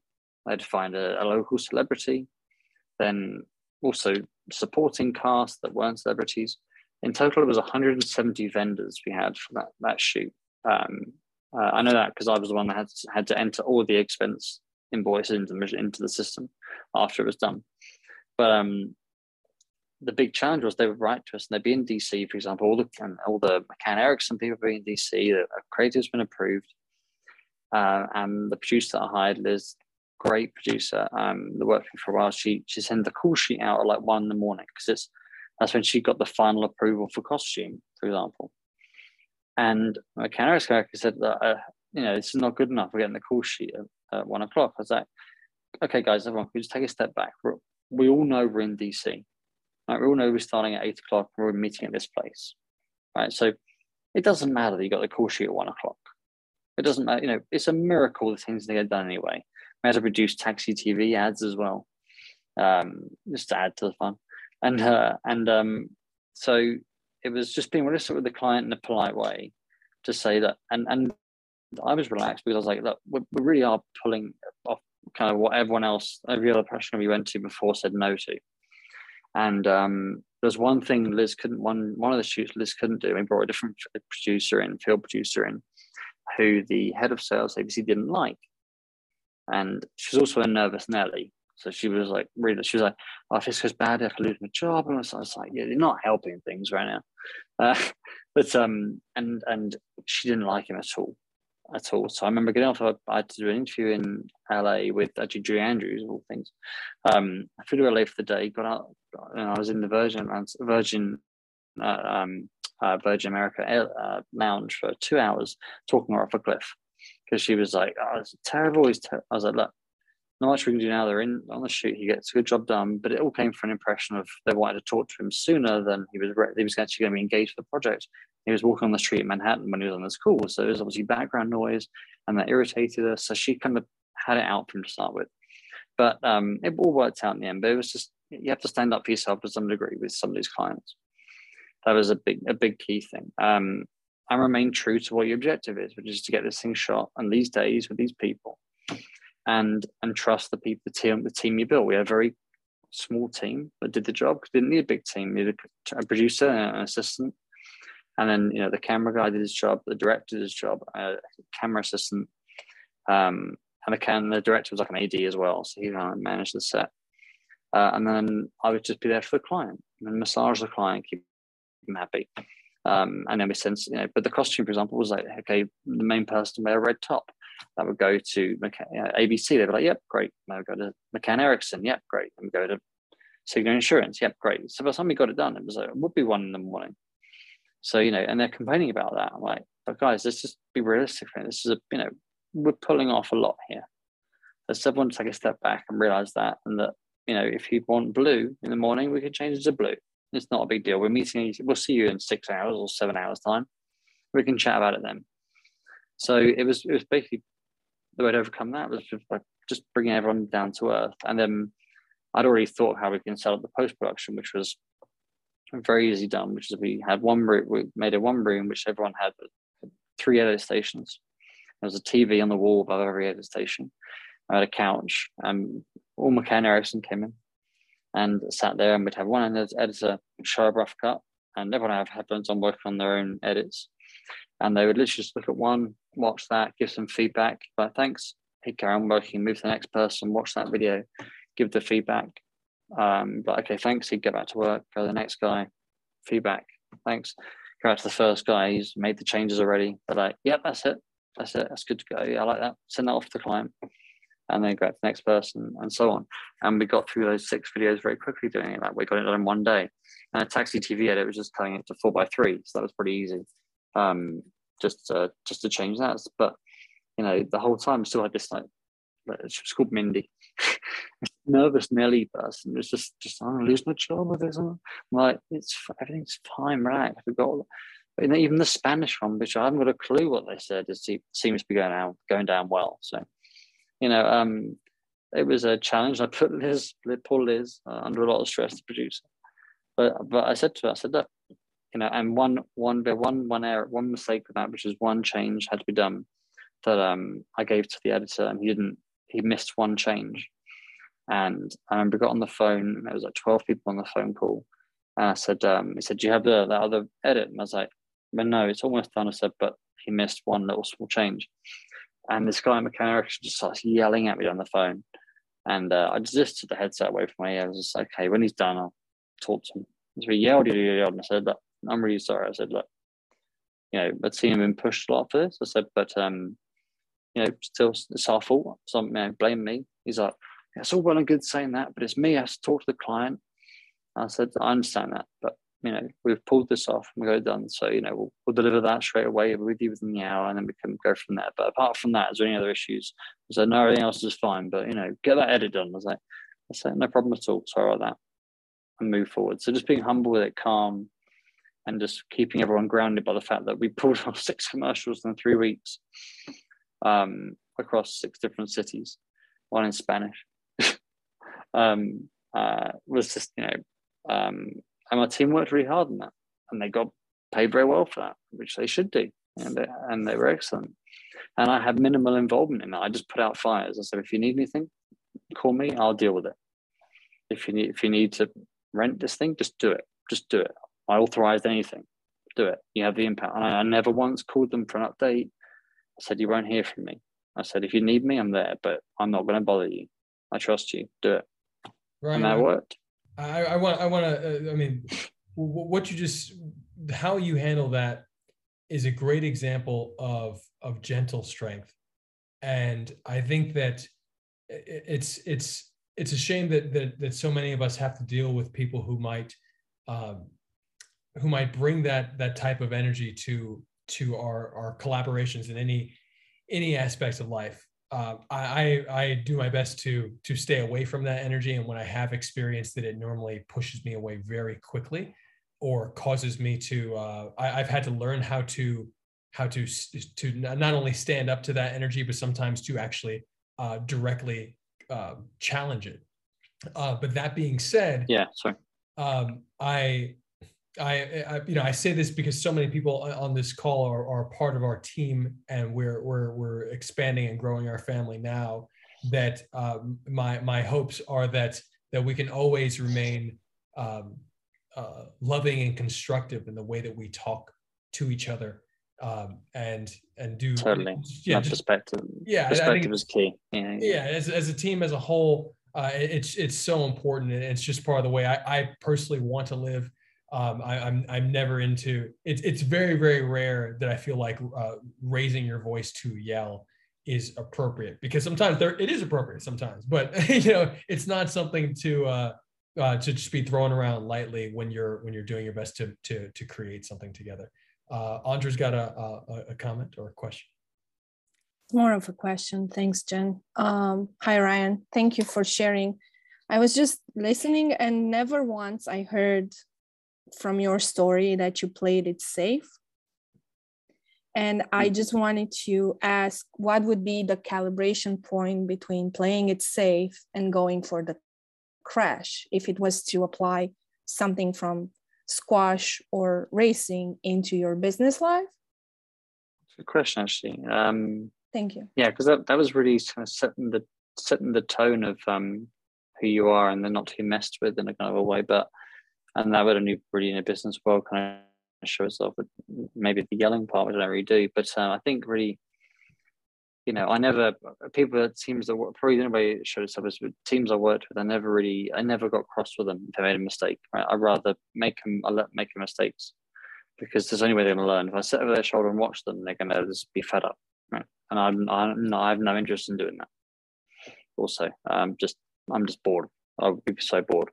So, yeah, rather than do it, we did a whole TV series for 30 minutes episodes, and for I forget the network now, in the ABC family anyway.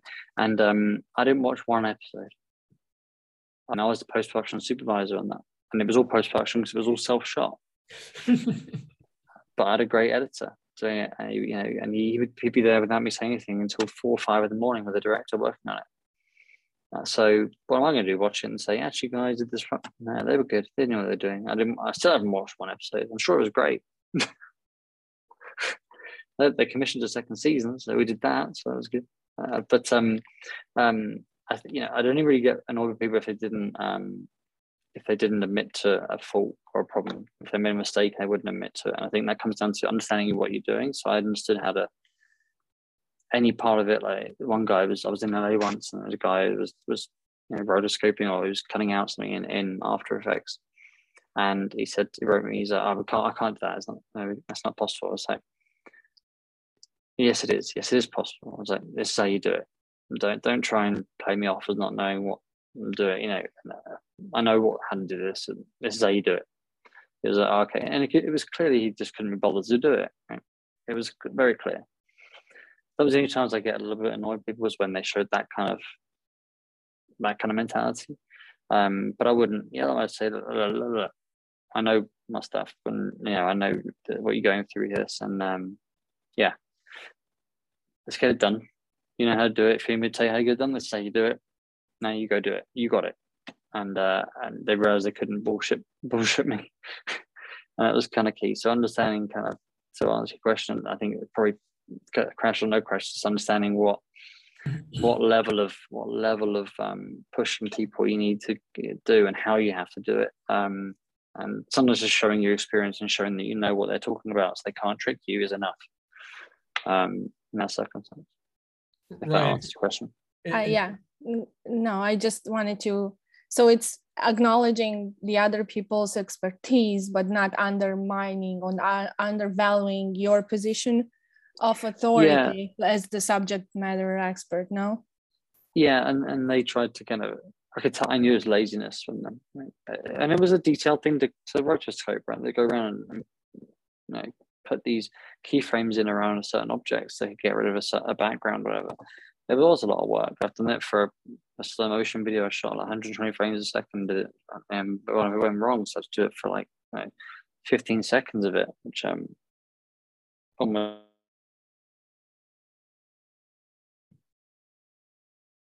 workload or anything. I knew what he was doing, so it was it was laser. So it's almost like, and you can do it with clients where everyone knows how to do it, but clients that don't know better, I'd often tell my assistant to say, I'm on set today. I'm not here. Tell them I'm on set today. If I don't want to speak to them that day. So you can pull the wool over people's eyes with little white lies every now and then.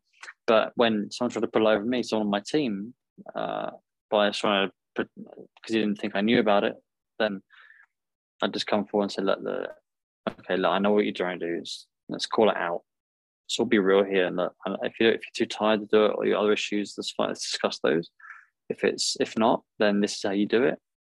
And send me the final version when you're done. That was it. It was just what it took. Thank you. That's it seems like a super gracious principle of connecting thought, word, and deed, and having that be a very much a foundation for the interactions, Ryan. Yeah, and also if ever I didn't really have to, but ever you do have to get strong with someone or shadow them, if you never are that person, and then one time you are, it makes that so impactful. Yeah.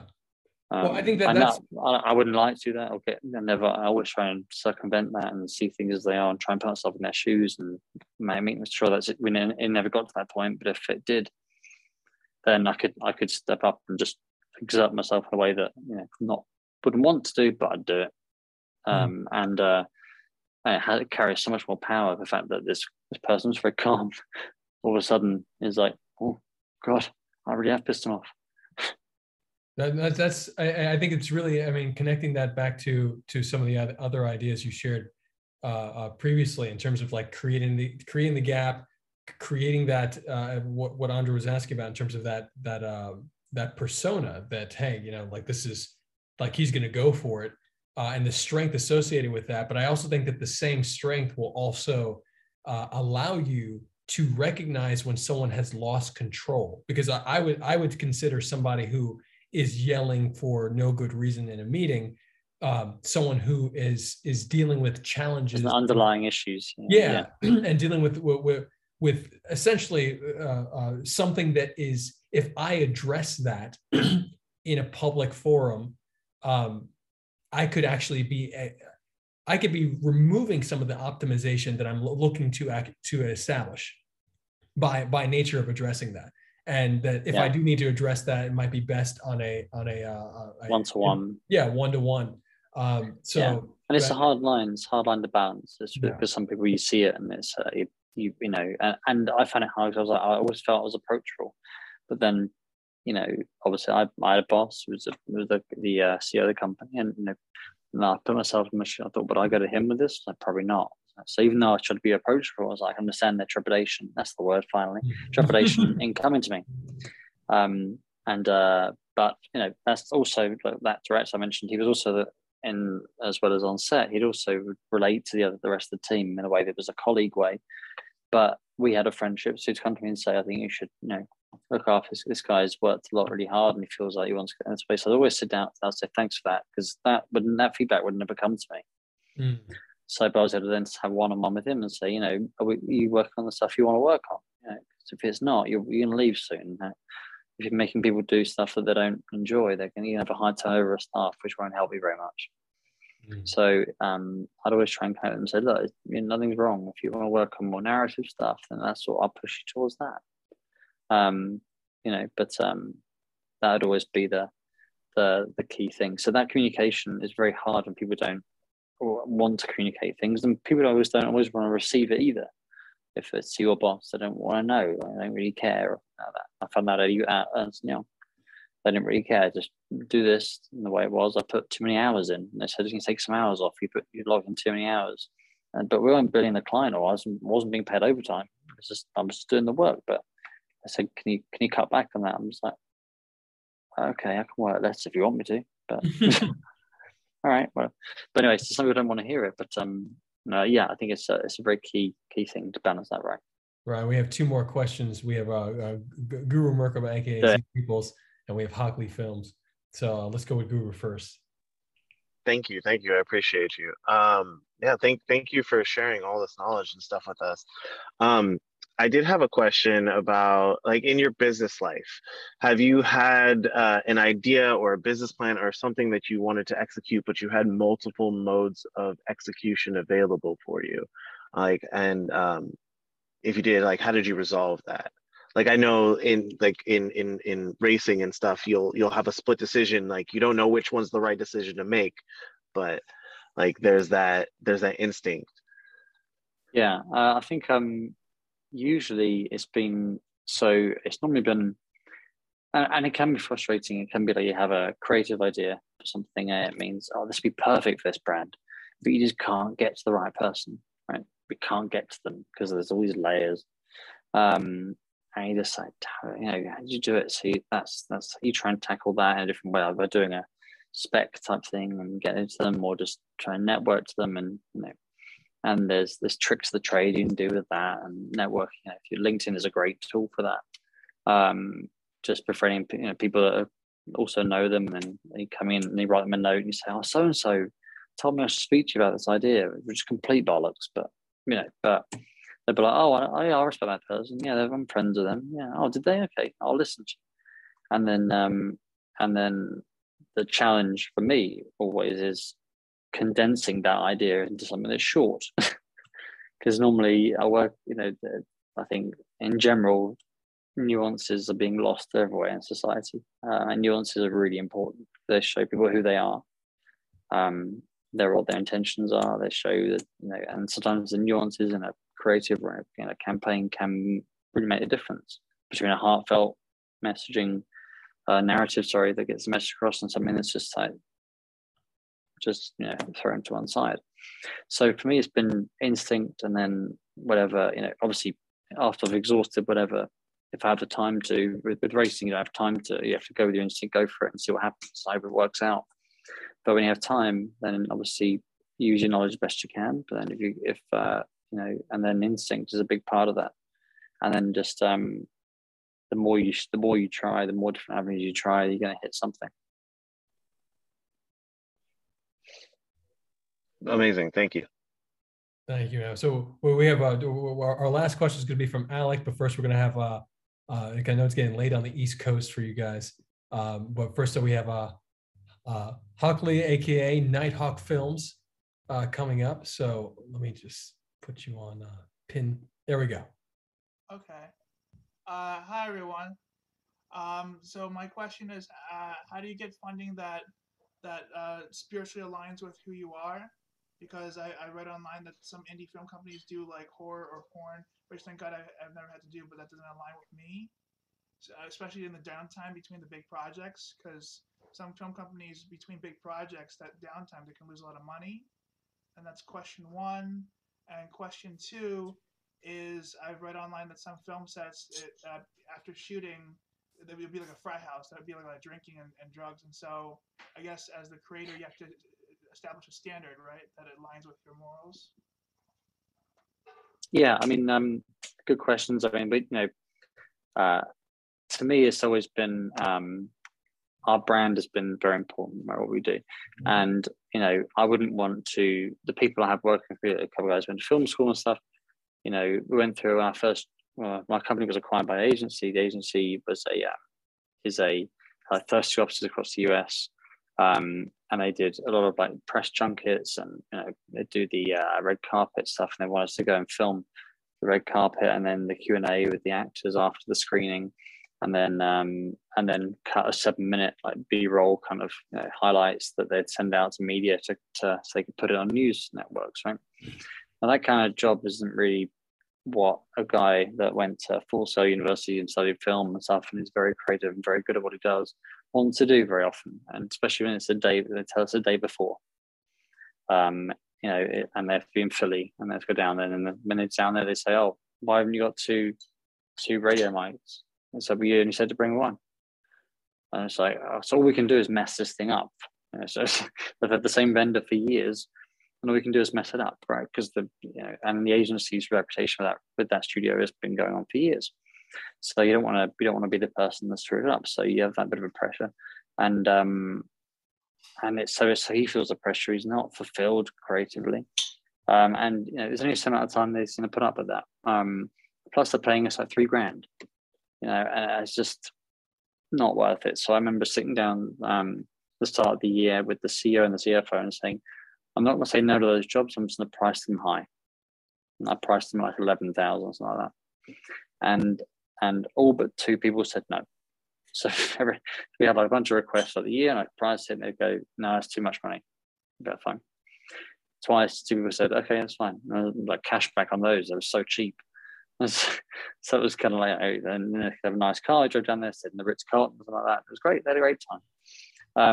But it's focusing on what we did best, which is creating the proper kind of narratives that we wanted to do and upping our game. And we managed, and at the end of the year, we doubled our profit target. And we did that in probably, I think, 3/5 of the number of clients. Because it was so much less. It was 162 projects, I think, the year before, averaging around $5,000 a project, and then it went to something like 70 projects and averaging 25,000 each. So we just basically went out there saying, we're here, we're not here. And that meant, and the first 3 months of that year, I was petrified because we didn't get, to make that jump is a big step. And but I believed in the quality of the team and what we produced, and it was about pitching it. It was challenged me to pitch it right. And we got one big job in the March, which relieved a lot of pressure, and then it snowballed. We got so much in, and it went crazy to the point where I got bored pitching. I pitched the head of Condé Nast content, and I was 15 minutes late. I stopped off at All Saints before I went there, got a new outfit for myself, which I'd have to get the job to get the commission to pay for. I threw away my clothes in a dumpster, went down there, and I wasn't prepared, didn't do one bit of research, but within half an hour I had a $100,000 job to partner them with Amex, because I knew what they want to hear. You know exactly what they want to hear. So when you have the qualities there, and they've seen it on your site, you show them the right videos, they can go, wow, that's incredible, and stuff that isn't that difficult to achieve, but it's just approaching it the right way. It really is. It's so empowering that you don't have to go down that route of doing the small jobs, but in that in between period can be scary and can make you doubt yourself. And this is going to work because it's sink or swim at that point. But I just knew that if we carried on the way we were with high volume, low revenue, we have a high turnover of staff, and we're going to just about make our profit target, and and I want to be happy. Our website will be crap. So it'll be full of, it'll be full of like, this is how this Canon printer works, which is not going to get us many jobs. So it was really following what I believed in, and what I believe my team could do. And they did a great job, and it worked out really well. So, in your second question, sorry. My second question was, I read online that some film sets after. Oh yes, that's right. Yeah, that's right. Yeah, we're always too knackered for that. We're always too exhausted. Okay, so none of that went on. Yeah. So I guess it depends on the tone. If yeah, and I think it's also the difference between like a film set and then like commercials and stuff, right? So we have a client on set and stuff, and we've got deadlines to meet, and a film we have like a 16-week block of filming, and people putting, I couldn't do it personally. So 14-hour days for 6 weeks, 8 weeks. These guys work so hard, and they've got one job, and they can't. It's like a military thing. They can't step outside of their box, right? And maybe someone's job that day is to say, there's a cable here, and everyone that walks by say, watch out for the cable, watch out for the cable. That's all they can do. And and to me, I'd like to have an open set where like someone can go to me and say, maybe you should try this type of different shot, right? But you can do that in that environment. You can't do that in a film set, because they never want to do it as a director, and then nothing get filmed. So it's understanding that that dynamic. But no, we'd always we'd be in a rush to get back to the office and get things packed away, charged up, and ready for the next day. So yeah, it's our Christmas party would go like, I think Christmas party did Sleep No More. No Sleep. What was it called in New York? What was a theatre show? Sleep No More. Sleep No More. It was yeah. So that was our Christmas. That was our Christmas party, which is kind of actually it's a solo experience. It wasn't a very good Christmas party, because they let you off in the different floors, and you just go exploring, and you make of it what you will. We all end up at the bar at the end. It was a great time, but it was just, we did a lot of out of the box stuff like that, and like days we were slow, didn't have much work on. We'd just go, and there's a movie theatre underneath us. I'd say our morning meeting on Monday says, let's go watch a movie. And we go downstairs and watch a movie. And whenever that happened, every day, anytime I did that, everyone would be there till 8, 9 p.m.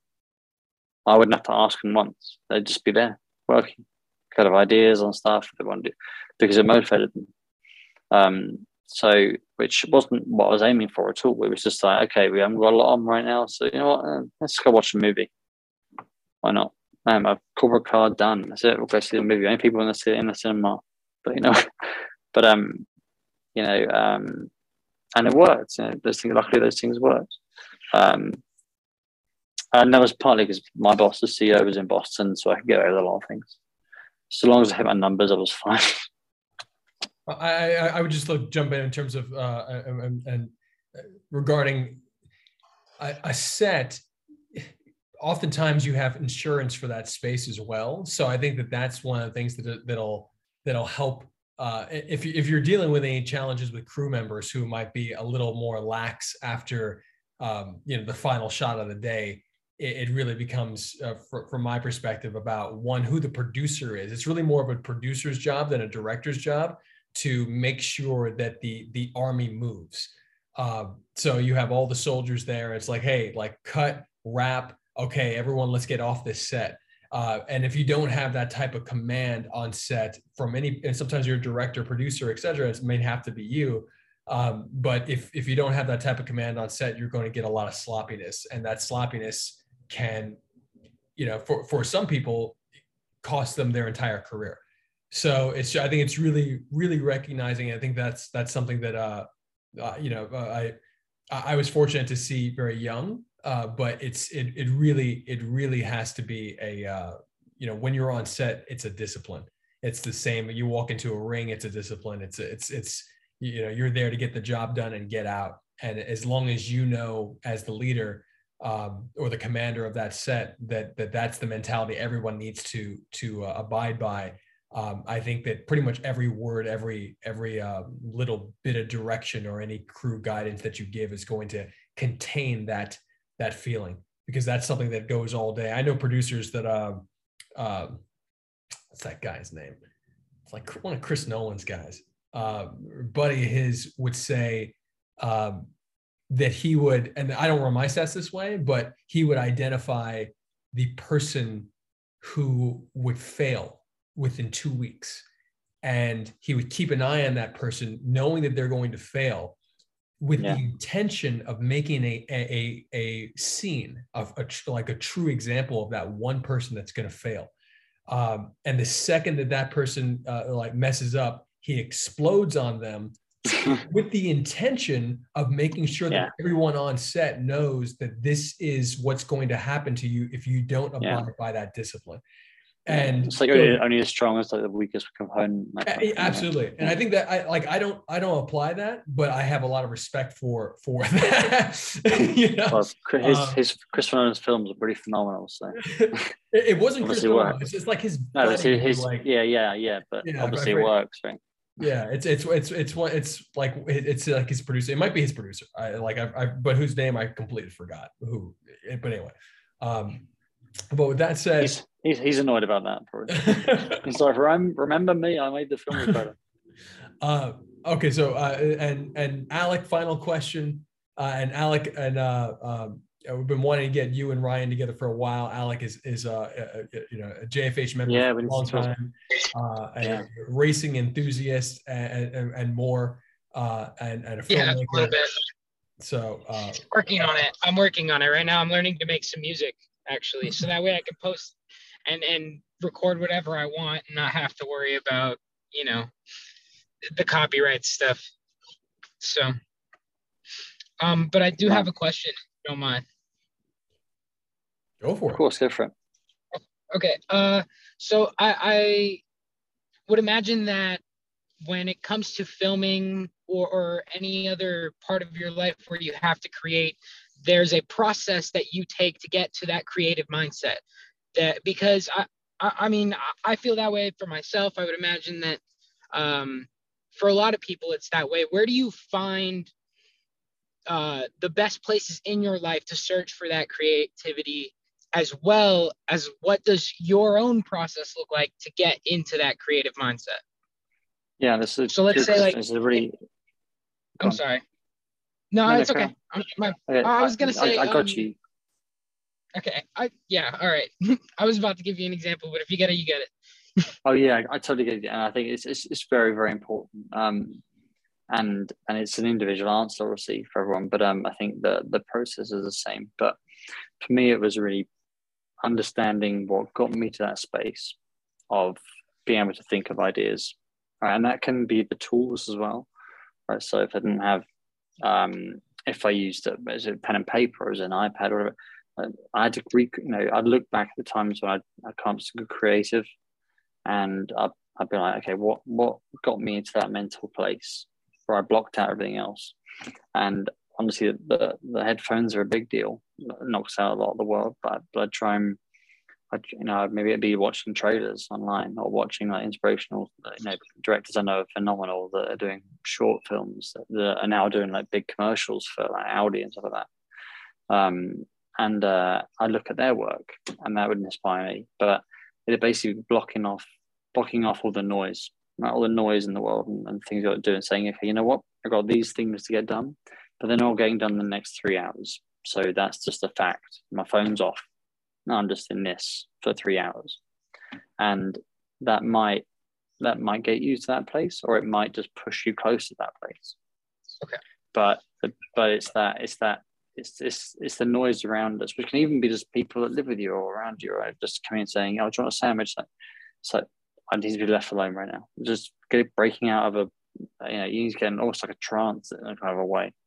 I find it so.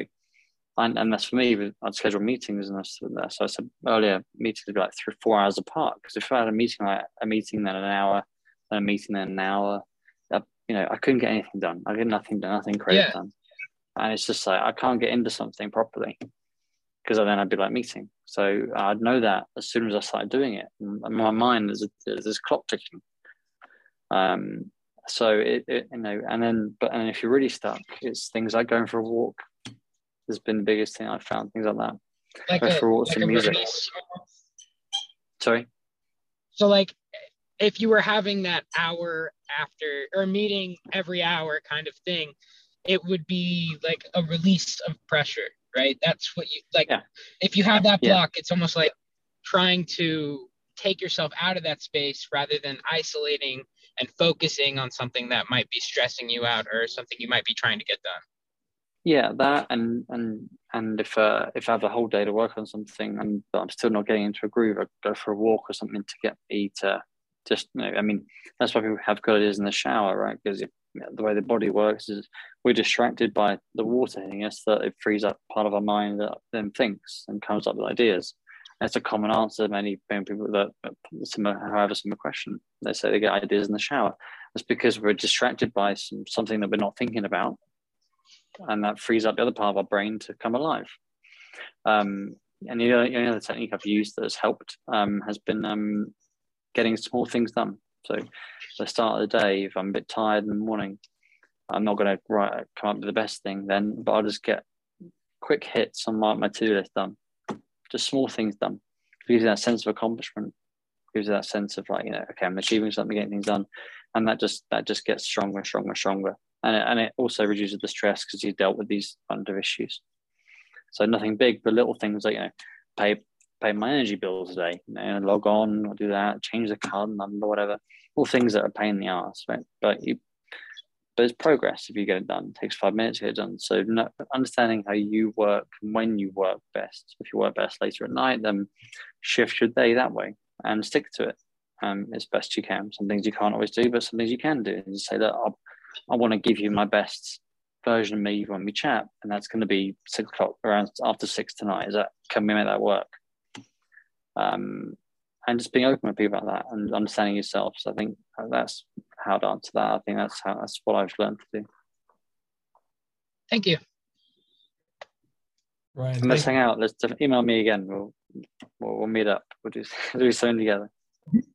Sounds good. Sure. Ryan, thank you so much for sharing so much with us tonight. There's so many takeaways, and I'm just really, really grateful for having you in not only in the community, but having this whole community around to be able to share, partake in this. So thank you everybody for being here. Thank you, Ryan. And this is our network. Thanks, guys. Everyone's always accessible. So if you have questions for Ryan, you can easily reach out to him. Follow-up questions. You may not have something right now, but you come up with it tomorrow, etc. You can always email me again if I don't reply to you the first time. Just keep hammering me again. I'll eventually get it. I'll get it, because sometimes if I miss it, so don't feel shy about that. Just email me and then email me again and again. Say email me with a blank email to say FYI email. I won't be offended. I'll be like, I'm sorry. Well, thank you so much, man. Thank you everybody for being here. All right, thanks. You all have a great night, and we'll be back next week with another episode of The Value Add from Real World, our new series. So love everybody. Cheers, thank you all so much. Thank you. Thank you. Bye, Ryan. Bye. Good seeing you. Bye, guys. You too. Bye. Thank you. Bye.